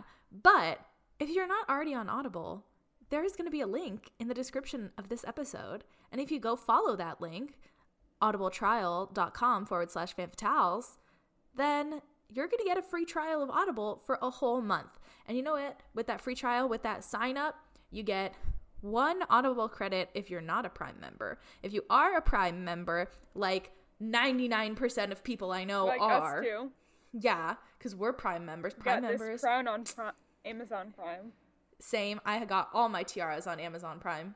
But if you're a Prime member, like we are, you can go get 2 Audible credits just for using the trial. And you know what the best part about Audible is that I love? Is that when your free trial is up. Is it 30-day free trial? 30-day free trial is up. 30-day free trial. When your 30-day free trial is up, they're going to send you an email that says, hey, your 30-day free trial is up. We're going to charge your card unless you cancel it. Because you know what? Many places do not give you that courtesy. You know what they say? Yeah. They say, we're going to charge you anyway. This is the day we're going to start charging you. If you forget, too bad. And then you have a service you've paid for a year and a half and you never used it. Yes. So, thank you, Audible, for that awesome, awesome service. So, again, that's audibletrial.com/fanfatales, and you can get the Chronicles of Narnia adult box set, which I absolutely am going to do. Oh, yeah. And Kenneth Branagh does the first one, so he does Diggory's Tale. Perfect. And Sir Patrick Stewart does The Last Battle, which we've kind of spoiled in this episode, but it's fine. It's fine. So, yeah, go get that on Audible. Yes. Thanks Audible for sponsoring this episode. Audible. Yes. So moving on. So our last movie we are discussing is The Voyage of the Dawn Treader, and the synopsis is Lucy and Edmund Pevensey return to Narnia with their cousin Eustace, where they meet up with Prince Caspian, now king, for a trip across the sea aboard the royal ship the Dawn Treader. It was directed by Michael Apted. I don't know. I'm so sorry, Michael Apted. It came out in 2010, and the cast includes Georgie Henley as Lucy Pevensey, Skander Keynes as Edmund Pevensey, Ben Barnes as Caspian, Will Poulter as Eustace Scrubb, Simon Pegg as Reepicheep, and Liam Neeson as Aslan. Yep.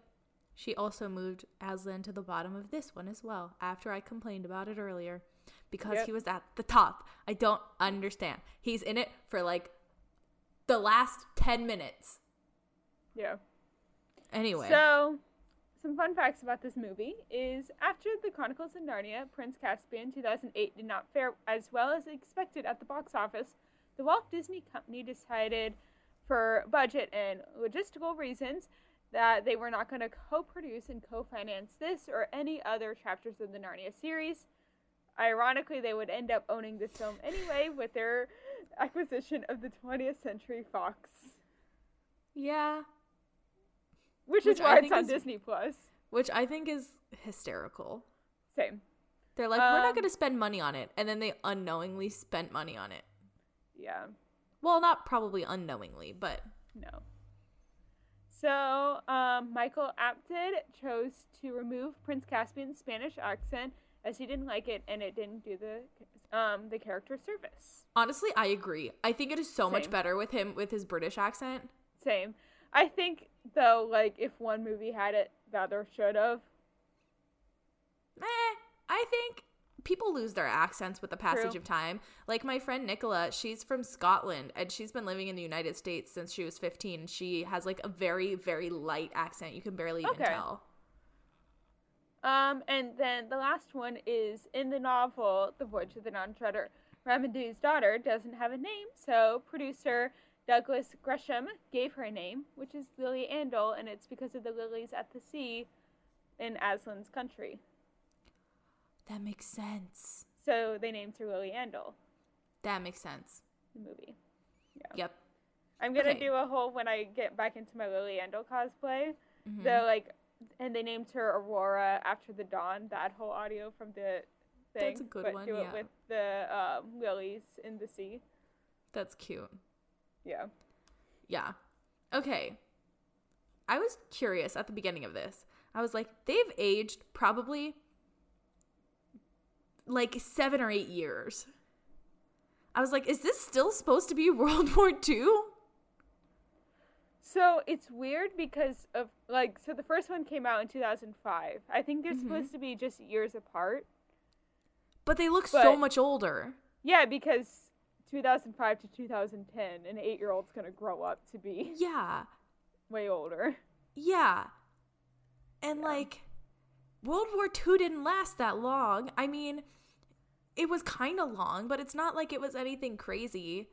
Yeah. Like, the actual, like, violent part of World War II, like, with the bombings, like we see in the first film, like, that was maybe 4 years. Like, when they were still... And, like, if Edwin was, like, trying to enlist, that means, like, they were probably in the middle of the war. So that means only 2 years could have passed. Maybe 3. Don't quote me on those because I'm not, like, absolutely sure, but I'm a pretty good World War II historian. I know a lot about it. But, like World War II ended in 1946, and it started in... Wait. Yeah, fact check yourself before we put this... No, I know it ended in 46. I know. Or, 45. The end of 45. Yeah. Oh, it was almost... Oh my gosh, it was almost exactly 6 years. Yeah. September 1st, 1939 to September 2nd, 1945. Oh, wow. Yeah. Okay, yeah, I think anyway, I think they should have done these movies closer together. I agree. I think that was the big problem. But especially with Disney, like, pulling out from this one, I understand why it took so long, but... But still, I mean, World War II is only so long. You have to be able to produce it within a definite amount of time. Otherwise, the passage of time doesn't make sense. And then I guess one could argue that, like, the time that they spent in Narnia, they still aged, but just not as much. But it's like, they really didn't, though. No, they really didn't. They didn't age. Yeah. So, when they're getting that Susan note at the beginning, and they show, like, her writing it, there's a picture frame of the 4 Pevensies, right? Fun fact, that is just a behind-the-scenes photo that they took of the 4 actors, and, like, not one that they specifically were like, let's take this for the prop. That's cute. That was just, like, a behind-the-scenes photo that they decided to use for this. That's very cute. Yeah. Okay. I also have another gripe with the beginning of this movie. Okay. Wouldn't you send your younger children to America first? Thank you. Thank you. Wouldn't... You were trying to Bridgerton off, Susan. Absolutely. Absolutely. Like, I'm rewatching that show right now. They were trying to Bridgerton her off. yeah. You would, like, especially in the middle of a war, you would absolutely send your youngest children with you first. Because your older children have means of getting there by themselves. Yeah. Or they're at least old enough that they can figure it out if you send them the stuff. Yeah. You know? Also, the cousin reminds me so much of Dudley. Yeah. It always weirds me out that Will Poulter is Eustace. Like, he's great as this role, but, like, I see him more in Maze Runner. But, yeah, Eustace is so much like Dudley. Oh, yeah. I have a very big gripe with this one. Same. Lucy is gorgeous. What is her deal about not being as pretty as Susan? What is her deal with it? I hate this plotline for her because I forget the name of the podcast or like the group, but there's like a Narnia fan group that like has a podcast. I think it's called like Talking Beast or whatever. Mm-hmm. It's something like that. And they did a interview with Georgie Henley like right at the beginning of the pandemic. And she was talking about how much this one was like a mental toll on her compared to the other two because of Lucy's plotline. Yeah. And it made me so sad. Yeah, they were like talking about like her and like the other ones, and she's like, I didn't realize how big of a thing Narnia was when I was filming Lion, the Witch, and the Wardrobe. I didn't realize that it was like this famous book series. I was just a kid. Like, I was just having fun on set. And then it, like, she kind of knew more, like, when it came to Prince Caspian, obviously. Mm-hmm. But, like, Lucy has a great arc in that one. But this one... I completely agree. Yeah. Yeah, no. I was like... why? Like, they gave both of them in the first two, like, such good, strong female arcs. And then this one, Susan it's and like... Lucy. Yeah. And it's, like, not even about looks. It's not really about a boy. Like, even though, like, she has that little, like, flirtation with Caspian, that's not the main plot of the whole film, you know? That's not, like, her main story. That's not. It's just a part of it. And she gets taken by the, like, 1 foot things. Yeah. Because she's smart. Because she's reading. Yeah. Not because of her looks. Yeah. Which I think plays into the whole thing of, like... showing her that she's more than just her looks, but it's like, why would she even have that doubt in the first place if she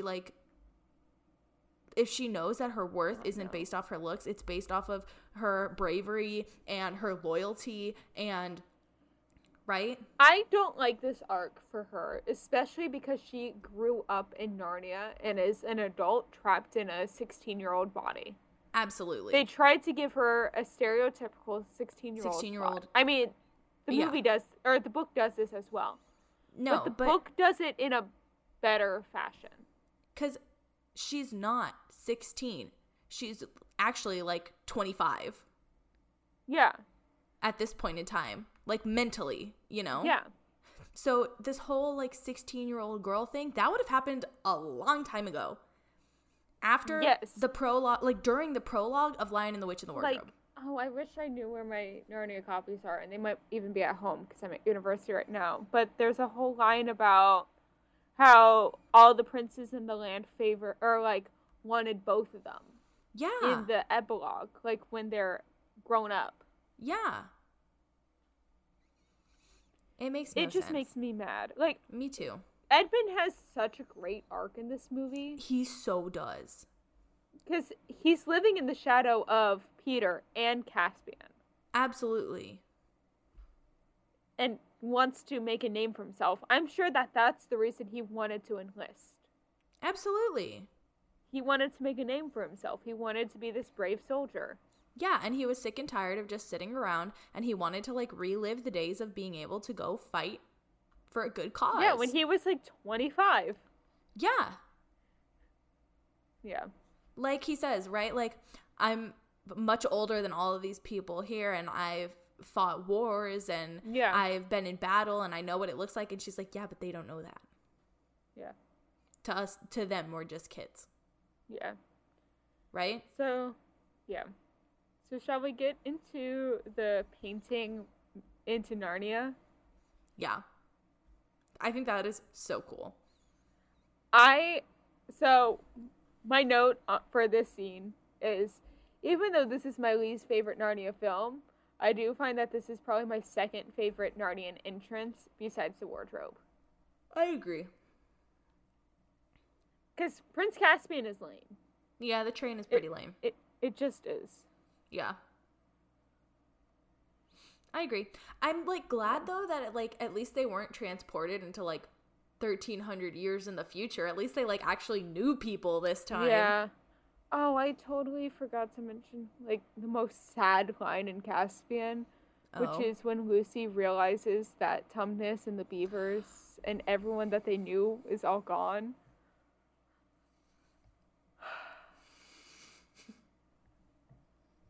I can't even speak. That line actually was just, heartbreaking. I can't imagine that. No, me neither. So yeah, I'm glad that, immediately, as soon as they enter Narnia, I mean, Caspian is the one to save Lucy from, drowning in the sea. And she's immediately like, oh, Edmund, we don't have to run away. Yeah, it's Caspian, don't worry. It's Caspian. It's our long-lost brother. Yeah. I really liked, it's at the very beginning, when Eustace is going to get, the orange from the supplies. Yeah. and, oh gosh, what's his name? Reepicheep. Yes, yes. Reepicheep. It sounds like a Pokemon. It does. Especially when I say it fast, I keep on doing. I keep on being like, Reepicheep. Reepicheep. Yeah. No, yeah, it's definitely a Pokemon. But when they're fighting over the orange, and it's on, Reepicheep's little, rapier, and he goes, here, and he, hucks the orange off, and the pirate just, one hand catch, no flinch, nothing. Yeah. Just skill. Mad skill. Yes. I'm like, I wonder how many times this has happened, specifically. Oh, it has had to have happened at least once before. I mean, the skill. He didn't even flinch. He just arm up, grab. Yeah. It was amazing. So, as we get into, the different islands, the, slavery sale that they try to throw Lucy and Eustace in. Yeah. It reminds me of the Pirates of Caribbean ride before Red took over, the, redheaded pirate. When it was the Buy a Bride. When it was the Buy a Bride. Yeah. I don't know why, that specific scene reminded me of it.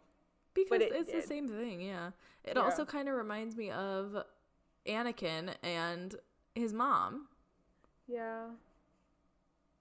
And Padme and that whole thing. Yeah.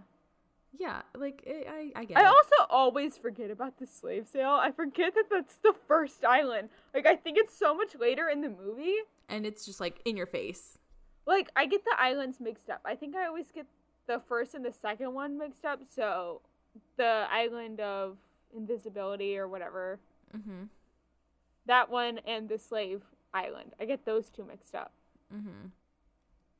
Although I do have to say, on the first island, the little girl is really cute. The one that, stows away? Yes! Also, how did she stow away for as long as she did? Because they were, out at sea at that point. I have no idea. And then the rest of the movie, she can't stay hidden to save her life? Yeah, I don't know. Yeah, Plot hole. Yeah. Anyway. What did you say what the fuck to? I don't know.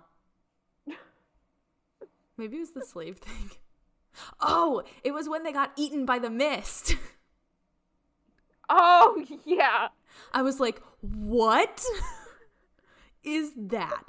Okay, and this is my main gripe with this movie. Yeah, that whole plotline with Lucy sucks booty, but my main problem with this whole film is that it's not even like a real enemy. It is just like the concept of evil. It is Mist. That's the enemy, is Mist. The concept of evil. Like, it's so dumb. I was so mad about this one. I so wonder what Peter and Susan's like evil thought would have been, because we see Caspian and we see Edmund, obviously, like we see their reactions to it. Edmund with the stupid white witch again, which it makes me sad to see that he still has to like fight through his guilt throughout the entire trilogy of these movies.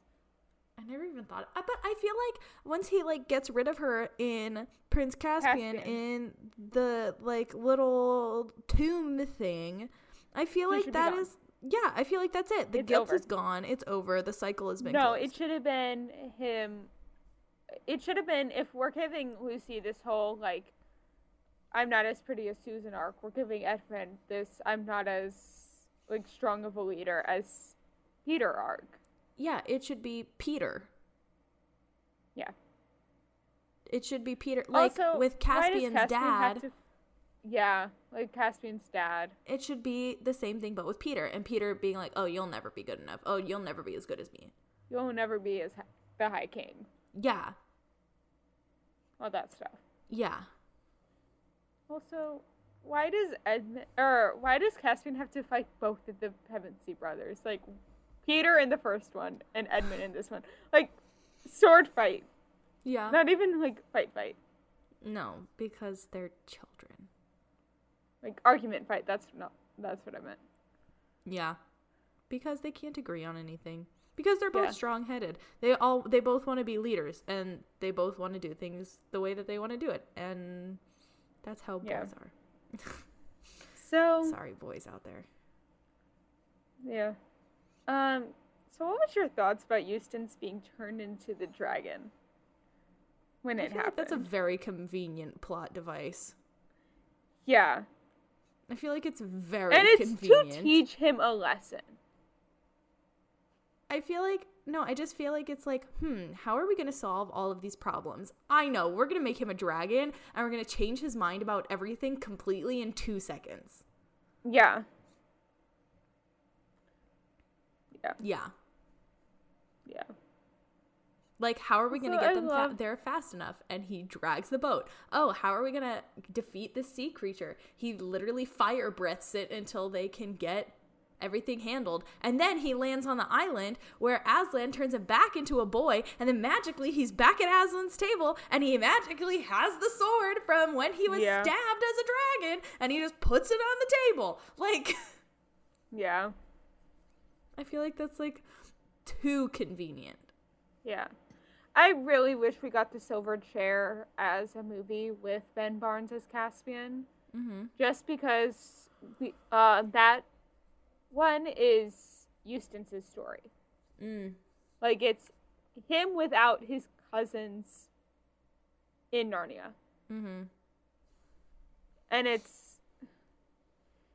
Yeah, that whole... So, it is, like... So Caspian is supposed to be, and I wondered how they would have done it, because they were planning on doing it before they lost the rights for all the Narnia stuff. But Caspian is supposed to be, like, dying. Like, on his deathbed, he is, like, 60 years old by the time Eustace gets back there after this. He's on his deathbed at 60 years old? Well, like, he dies at some point in that, like, book.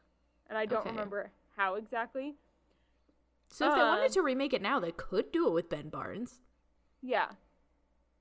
And it would make sense. They lost their rights. So we'll see what Netflix does. Yeah. But I mean, that one is more so about them finding Rilian, who is the son of Caspian and Liliandel. Okay. Because they go on like a trip together, Liliandel and Rilian. And she gets, like, attacked by the big bad in that book and is killed. Okay. And Rilian is left without his mother, defending for himself for, like, 10 years. Yeah. Yeah. This movie And I is just call really her Lily sad. Andel. I don't even call her Ramadu's daughter because that's stupid. It is They stupid. Give her a name. C.S. Lewis, give her a name. Seriously. I thought this movie was really sad, especially the end. I was actually crying. I was crying a lot at the end of this one. I cried. Oh, where was it?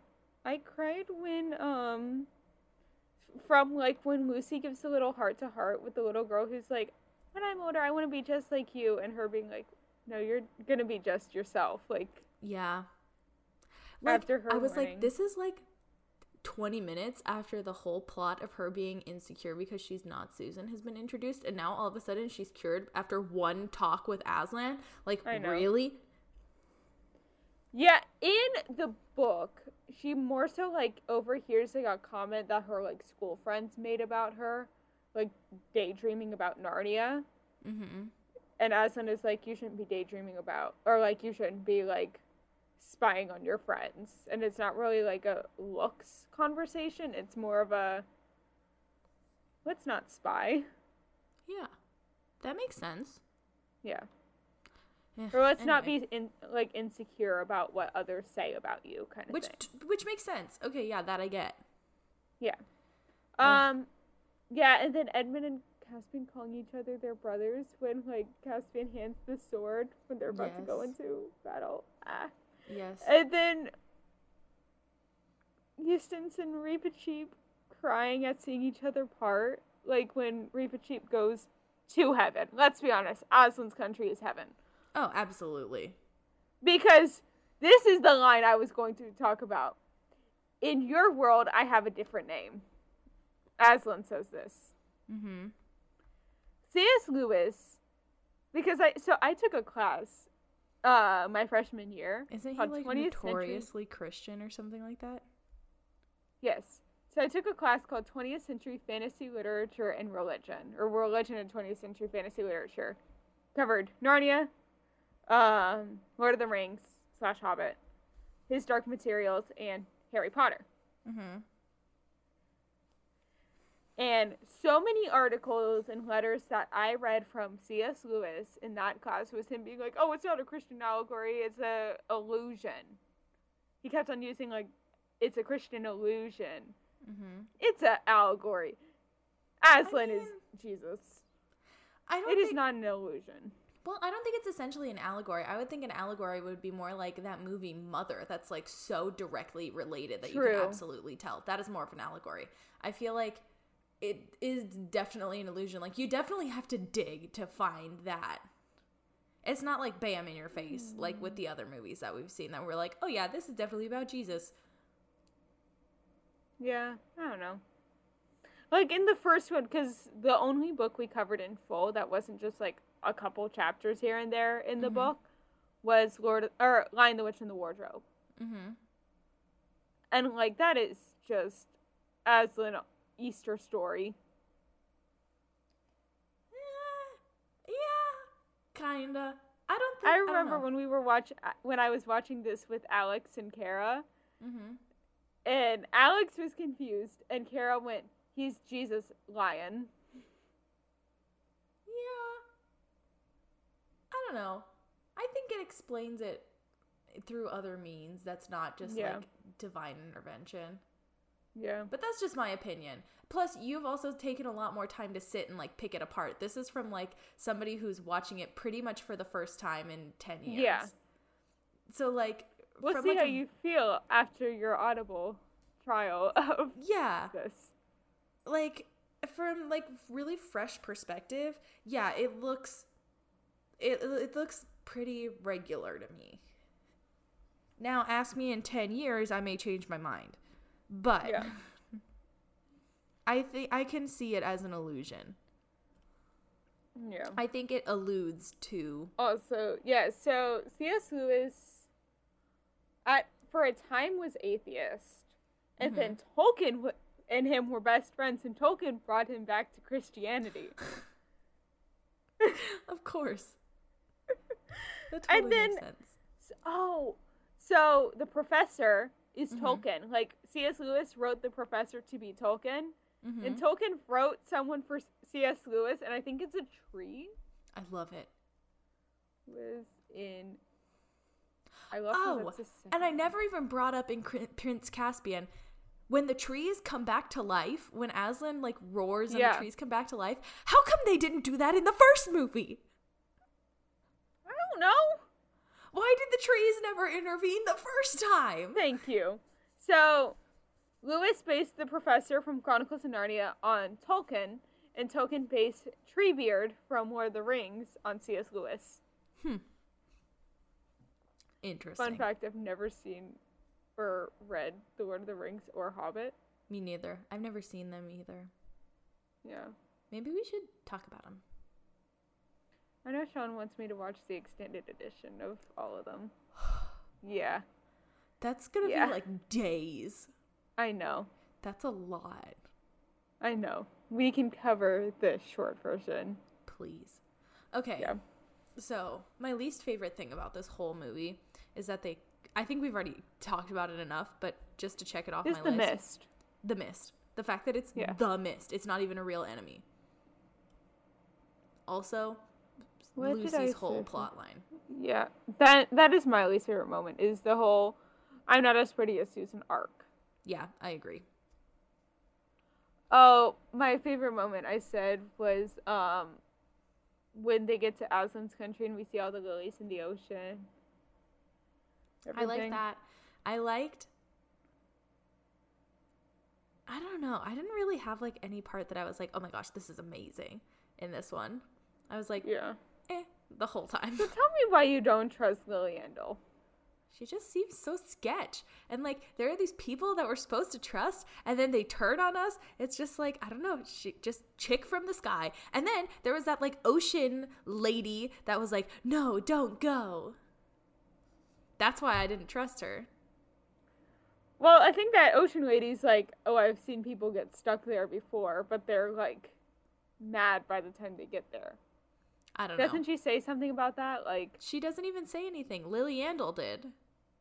Yeah, that's what I'm talking about, Lily Andel. She was like, they were like, oh, why are they like asleep? And she was like, oh, they were, by the time they got here, they were all mad and they were talking about harming each other and nobody hurt. There's no fighting at Aslan's table, so I put them to sleep. And I was like, cool, that's sketchy. Like, think about all the other people who've done things like that in the past. The White Witch. Right? Yeah. She's sketchy. That's all. So what we don't see is, I think we get a little bit more time in Narnia. Like, we get back to Ramadeus Island before we go to Aslan's country in the book. Mm-hmm. And that is, like, when the spell is broken and everything. And while there, he asks her to come to Narnia with him. Mm-hmm. That should have been in there if they were going to try to make the silver chair, which they were going to. But, yeah. Yeah. I don't know. Okay. What do you rate this film? Trying to debate if I agree with my score. Yeah, 7 out of 10. I agree. I absolutely agree. The best character in this movie was Edmund. It's Edmund. Yeah. Yes. Can I just read my little blurb I wrote about him? Sure. He has grown so much, not just from Prince Caspian to now, but since Lion, the Witch, and the Wardrobe. Absolutely. He's always felt like he's in the shadow of his brother and Caspian, and in this he learns who he is. And he is also the one who grows up and realizes that it's his and Lucy's last time in Narnia at the end in Aslan's country. Mm-hmm. So good. Okay. Yeah. Yeah. I don't. Yeah. I mean, it's fine. It made me really sad when Lucy had to like finally leave Aslan and say goodbye for the last time, because he's like legit her best friend. Yeah. So like that made me really sad. But yeah, the rest of this movie is just okay. Yeah. So when they get to Narnia, mm-hmm. or when they get back from Narnia is what I meant. At the end, you hear Eustace's mother, so Lucy and Edmund's aunt call up to him and was like, Eustace, what are you doing? Joe Pole is over. That's his friend from school who he goes on a Narnia adventure with in the next one. Got it. That's cute. Yeah. Well, I was like watching it and I was like, wait a second. Joe Pole? I know her. Cool. She says bad things about Susan. Of course I know her. Okie dokie. So what do you think the Rotten Tomatoes scores are for this one? Oh. A 45 critic. Mm-hmm. And a 60 audience. You were kind of close totally for both. off. So the critic score is 50%. And the audience score is 58%. Okay. So overall, okay. Yeah. I feel like that's the consensus on this movie. It's like, It wraps up the story kinda nicely. Me with the book too. I think it's one of my least favorite of the books. Yeah. It wraps it up nicely. Mm-hmm. So, that is the end of this little Narnia deep dive with Emma. Are you okay? You sad? I mean, now that you like Narnia, that just means I get more Narnia episodes on our Exactly. podcast. Now that I'm like way too into it. And now that you're going to read the books or like listen to them on audiobook. Yeah, I'm going to try. We'll see. I still have to finish a few other books, but Okay, but still. yeah. I'm totally into this. So we'll definitely be revisiting Narnia. We'll go back through the wardrobe another time. But until then, we're going to cover some fandom news. Okie dokie. So, we have like so much fandom news. A lot is gonna happen and is going down. So, we're gonna go through this as quickly as we can. And if you don't really care about fandom news, then thank you so much. We will see you in the next episode. Yep. Bye. So, starting with, guests staying at any of the hotels of the Disneyland Resort would be able to take a fitness class in a one-of-a-kind setting that you will not find anywhere else in the world. You can take yoga classes and others in the beautiful outdoors of Disney California Adventures Park before it opens for guests. So imagine going to Disney California Adventures at sunrise and getting to do yoga in front of Pixar Pal Around. That sounds like an awesome morning for me. Yeah. So Amber Gray will be taking her final bow as Persephone in Hadestown on February 19th, the day before my birthday, sadly. And Lana Gordon will be taking over the role following Amber Gray's departure. Yep. So testing is underway for the return of Fantasmic, which will be in the spring of this year of 2022 at the Disneyland Park. So they've been seen doing water testing and lighting and rehearsals and all that kind of stuff. So here we come, Fantasmic. Let's get ready. I'm so excited for it to come back. Yes. I can't wait for it to come back in studios, and it still hasn't been announced. The author of the Kingdom Keepers series, Whitley Pearson, has announced that he's going to be releasing a novel in October entitled Cautionary Tales, which will be a collection of scary stories featuring some of our favorite Disney villains, like Gaston and Maleficent were on the cover that he posted.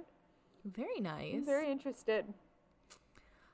Also, Fantastic Beasts, a natural history documentary will be coming soon, featuring audiobook narrator Stephen Fry. Yes. And on February 9th, we got the first look at the poster and the release date for the Obi-Wan Kenobi show, which will be starting release on May 25th, streaming on Disney+. Yes. So excited. I'm so excited. Also, Spider-Man No Way Home will start streaming on Starz on February 28th of 2022. So on February 6th, Disney World brought back these behind-the-scenes tours, Disney's Keys to the Kingdom, a 5-hour tour that gives you a behind-the-scenes look at the park and the Magic Kingdom utilidors. The Wild Africa Trek, which is the behind-the-scenes of Kilimanjaro Safari in Animal Kingdom, Up Close with the Rhinos, which is self-explanatory, and it's also in Animal Kingdom, Save the Savannah, which is a premium meal and views of the safari ride from a special venue inside the attraction, and Caring for Giants, which is all about the elephants, also in Animal Kingdom. Sounds very cute. I haven't done any of them. Ooh, maybe we'll have to. I want to do the Keys to the Kingdom. Okay, deal. One of my favorite of these little things, these newses that's coming back, is that Disneyland trams finally are coming back on February 23rd. This 1.5-mile walk from the parking structure is no more, people. So today, the day that this episode is released. Oh, yes. Enjoy the trams. Yes. A couple of Broadway tours were announced recently, including Waitress for a limited second equity tour in Charlotte from April 19th through May 22nd, 2022. Beetlejuice, which will be starting in fall of 2022. Jagged Little Pill, also in fall of 2022. Les Mis, the national tour, is relaunching in October of this year. Aladdin, which will be a newly imagined North American tour, launching in October. Tina, the Tina Turner musical, launching a North American tour in fall of 2022. And Six was just announced yesterday when we're recording this, so February 15th, which will be launching its North American tour in fall of 2022. Which is super cool. Also, Oscar nominations came out on February 8th. The nominations included Andrew Garfield for Best Actor in Tick, Tick, Boom, and Ariana DeBose for Best Supporting Actress in West Side Story, Encanto, Luca, and Raya the Last Dragon for Best Animated Feature, Cruella for Costume Design, honestly well-deserved. Yes. Shang-Chi and the Legend of the Ten Rings and Spider-Man No Way Home for visual effects, and Dos Oruguitas from Encanto for Best Song. Yes. So speaking of Beetlejuice, the Beetlejuice Broadway cast has been announced for the show's return in April, and it includes Alex Brightman returning as Beetlejuice, Elizabeth Teeter as Lydia Dietz, Carrie Butler returning as Barbara Maitland, David Josefsberg returning as Adam Maitland, Adam Danheiser returning as Charles Dietz, Leslie Rodriguez returning as Delia Dietz, and Michelle Aravina as Miss Argentina. Yeah, which they split up the roles, so hopefully that'll help her out. So I saw an interview with Leslie, and she was saying that it was logistical stuff with the new theater. Mm-hmm. That's what I heard too. For her break. Yeah. So, Steven Spielberg's West Side Story will debut on Disney Plus in the U.S. and in most international countries on March 2nd. The 2022 collection of Disney Weddings bridal gowns was released on the Disney Parks YouTube. I don't like them. I don't like most of them. I think the 50th anniversary one is ugly. Yeah. And the Sleeping Beauty one looks more like Ariel than it does Sleeping Beauty. And the Cinderella one looks like Sleeping Beauty. We'll have a whole episode where I'll just rant about it because I'm so upset. Yeah. Okay, anyway. It's not a reboot, it's a comeback. Chip 'n Dale Rescue Rangers, an all-new original movie, will be streaming on May 20th on Disney+. The cast of the Broadway production of Macbeth, led by Daniel Craig and Ruth Negga, it's Negga, has announced its complete cast, including Amber Gray, Philip James Brannon, Grantha Coleman, and the preview performances will begin at the Long Acre Theater on March 29th, and it will officially open on April 28th. I'm so excited to see that's going to be really good. Going on. Yes. The Six musical announces its cast for the North American tour. The tour will launch with a return engagement in Chicago from March 29th to July 3rd, and additional tour cities will be announced very soon, so keep your eye out. Yes. Complete casting was announced for the Broadway-bound Paradise Square. Joaquina Kalukango leads the 40-member cast that also features Chelina Kennedy, John Dossett, Sidney DuPont, and more. Whitney Houston's biomusical headed for the stage, and the show is said to be based on the upcoming movie I Want to Dance with Somebody. Yes. For all of those people that are fans of Figment, Not Emma. Not me. The Figment popcorn buckets are back at Walt Disney World's Epcot, and now you can mobile order it via the mobile order dining function on the Walt Disney World app. Honestly, smart. It is listed as like Epcot souvenir. Okay. Instead of anything, and it's just a picture of Figment. Okay, makes sense. And isn't it like literally taking over the entire World Showcase building? So, it's like their like convention center that they normally have like food places for the festival in. There's a festival going on right now, and they like wiped all of them out and made them like kiosks like all the other ones and put rows of Figment. It is like, imagine the Imperial March playing but with over Figment. those pictures. It is terrifying. Seriously, you guys, Google it. It is literally hilarious. I think it is so funny. It's so overkill. The hype has died. Yeah. Anyway, I feel like that's been happening a lot lately, where people just like don't order enough supply for the demand, and then they over order once the hype has been died. You know? Yeah. Anyway, Disney Parks announced on Wednesday that the creation of Story Living by Disney, a new residential neighborhood community, the first location will be called Contino, a Story Living by Disney community. It will be built in the Coachella Valley in Rancho Mirage, California. Interesting. That's so far from Disney. Usually they're like interesting in like nearby. Yeah, like Golden Acres is in, or Golden Oaks, not Golden Acres.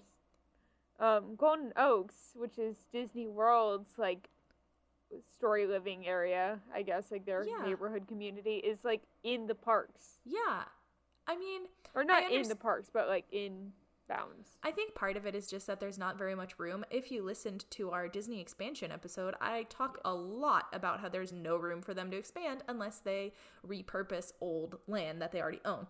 But yeah, and maybe that's part of it. But like the Coachella Valley is really far. It's like out in the desert. Interesting. Yeah. And the last fun fact, well, not fun fact, but I think this is a pretty good fact.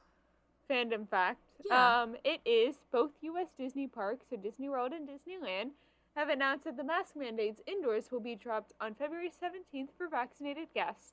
They will be using the honor system, and masks will still be required in certain places like health services, monorails, and any transport. Yes, and it's not just limited to those either. It really depends on where you are and in what park and what's going on. And yeah. So the ever-loving cycle of mask mandates continues. Yeah. Maybe one day we'll see an end to this. Yeah. And COVID will be history. Hopefully. Well, this was a very information-filled page. Yes.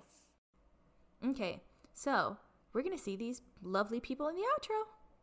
Yes. Thanks for listening to this week's episode of Fan Fatales. We are a proud member of the Real Fans Network. That's right, and there's a huge variety of shows to listen to, like Real Fans for Real Movies, Holy Batcast, Disorder, Please Rewind, and many, many more. Yes. Join us next week where we will be talking about some of our Disney hits and what Disney films passed the Bechdel test. Remember to subscribe to us wherever you get your podcasts. We are on Apple, Spotify, and Google Podcasts, and subscribe to us on YouTube. Please leave us a review and comment down below to let us know what you think of the show. Remember to follow us on Instagram and Twitter at FanFatalesPod for the latest updates and to possibly be featured in a future episode. Now, Emma, where can the people find you on social media? So my Instagram and TikTok are both at SnippyEmma, which is SnippyEmma. What about you, Gabs? I'm at Gabby Gent on Instagram, TikTok, and Twitter. That's GABYJENT. So our music is by our amazing friend Maddie Macon. And our editing is by the wonderful Carol Lensmeyer. As always, thanks for tuning in. Bye! The views expressed in this episode do not reflect the band or company they're about.